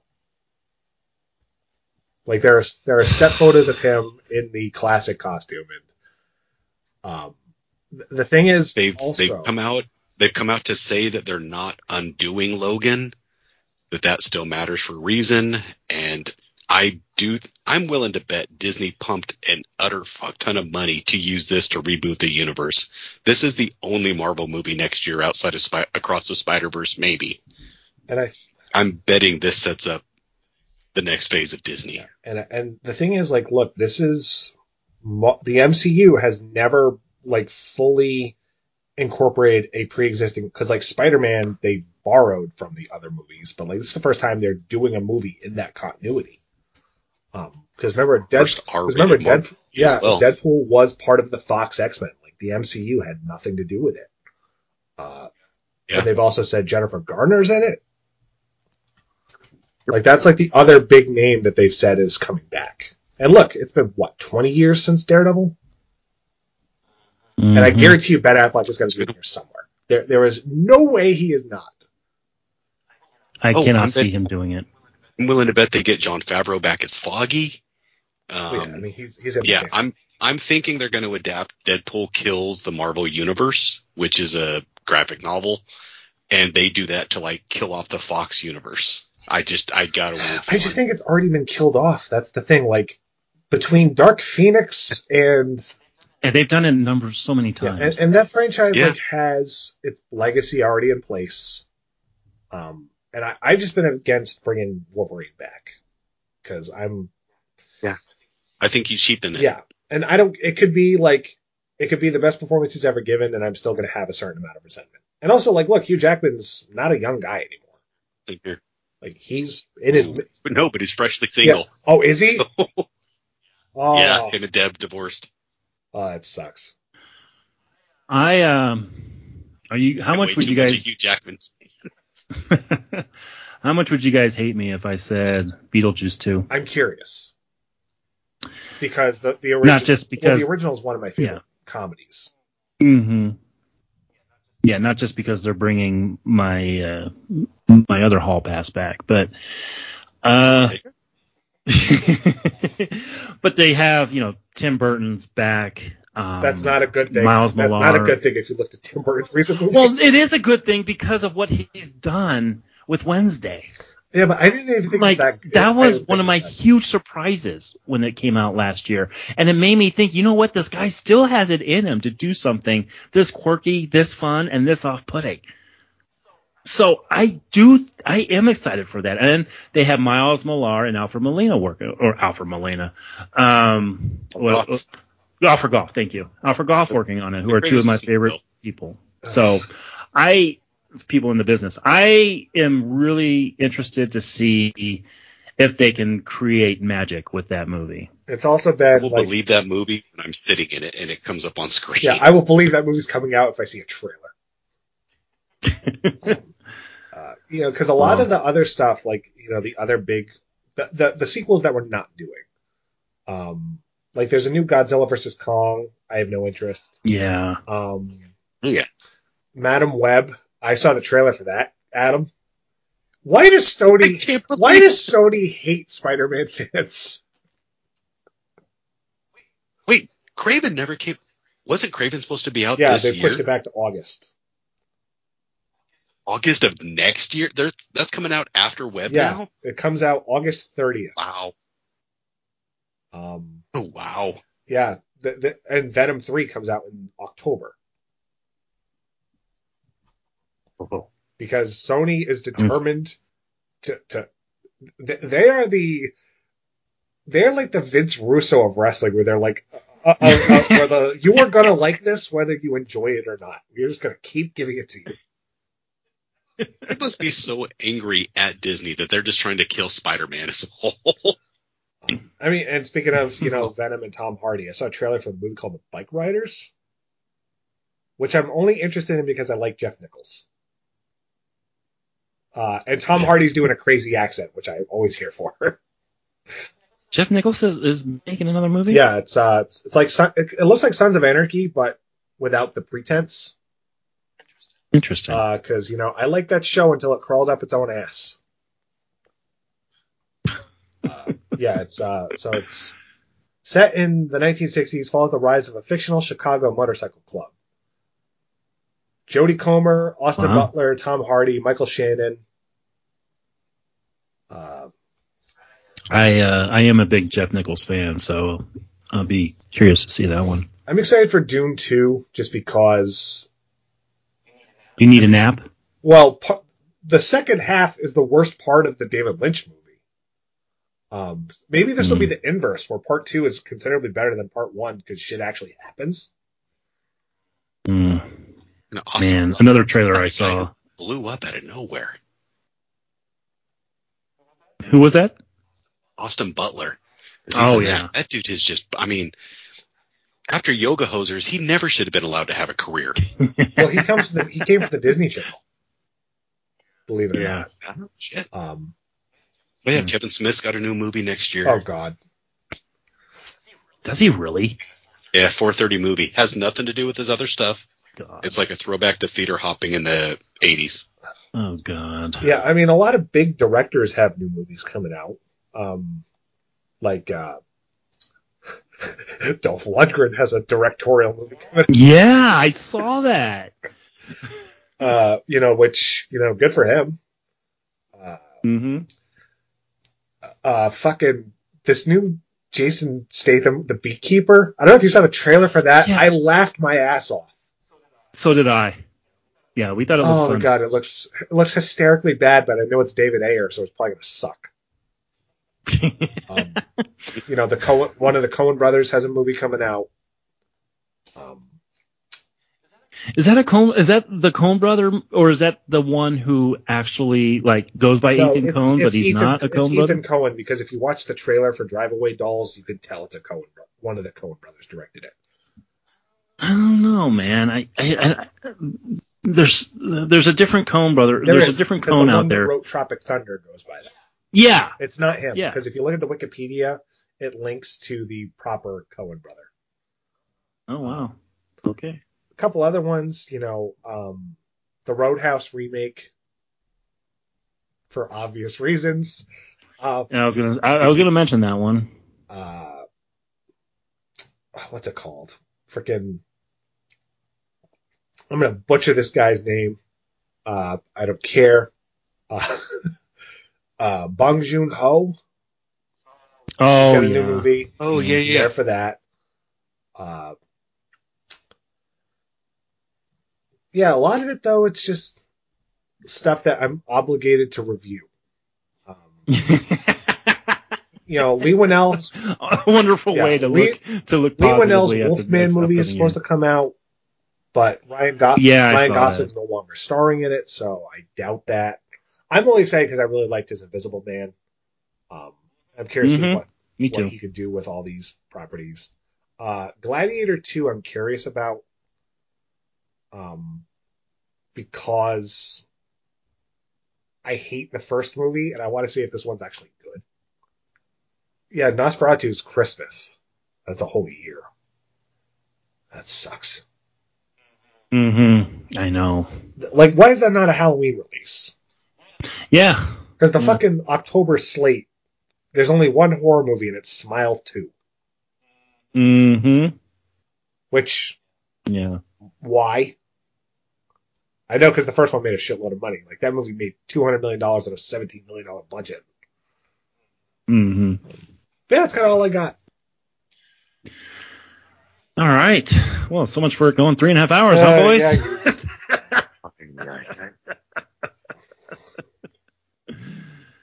Well, we don't do these epic podcasts too often. These are the stuff that me and Matt used to cringe at when Binge would do it all the time. But you know what? We like to get our thoughts out there. We like to do one to thank everybody who listens and to give people treats as far as what we have coming up and answer your questions, which we really appreciate. There's just so much that I'm thankful for when it comes to this site that, we get to do what we love, and I'm really thankful for that. So I just wanted to express that in a epic. It's a good way to close out. So thank you all very much for listening. We'll see you in the new year.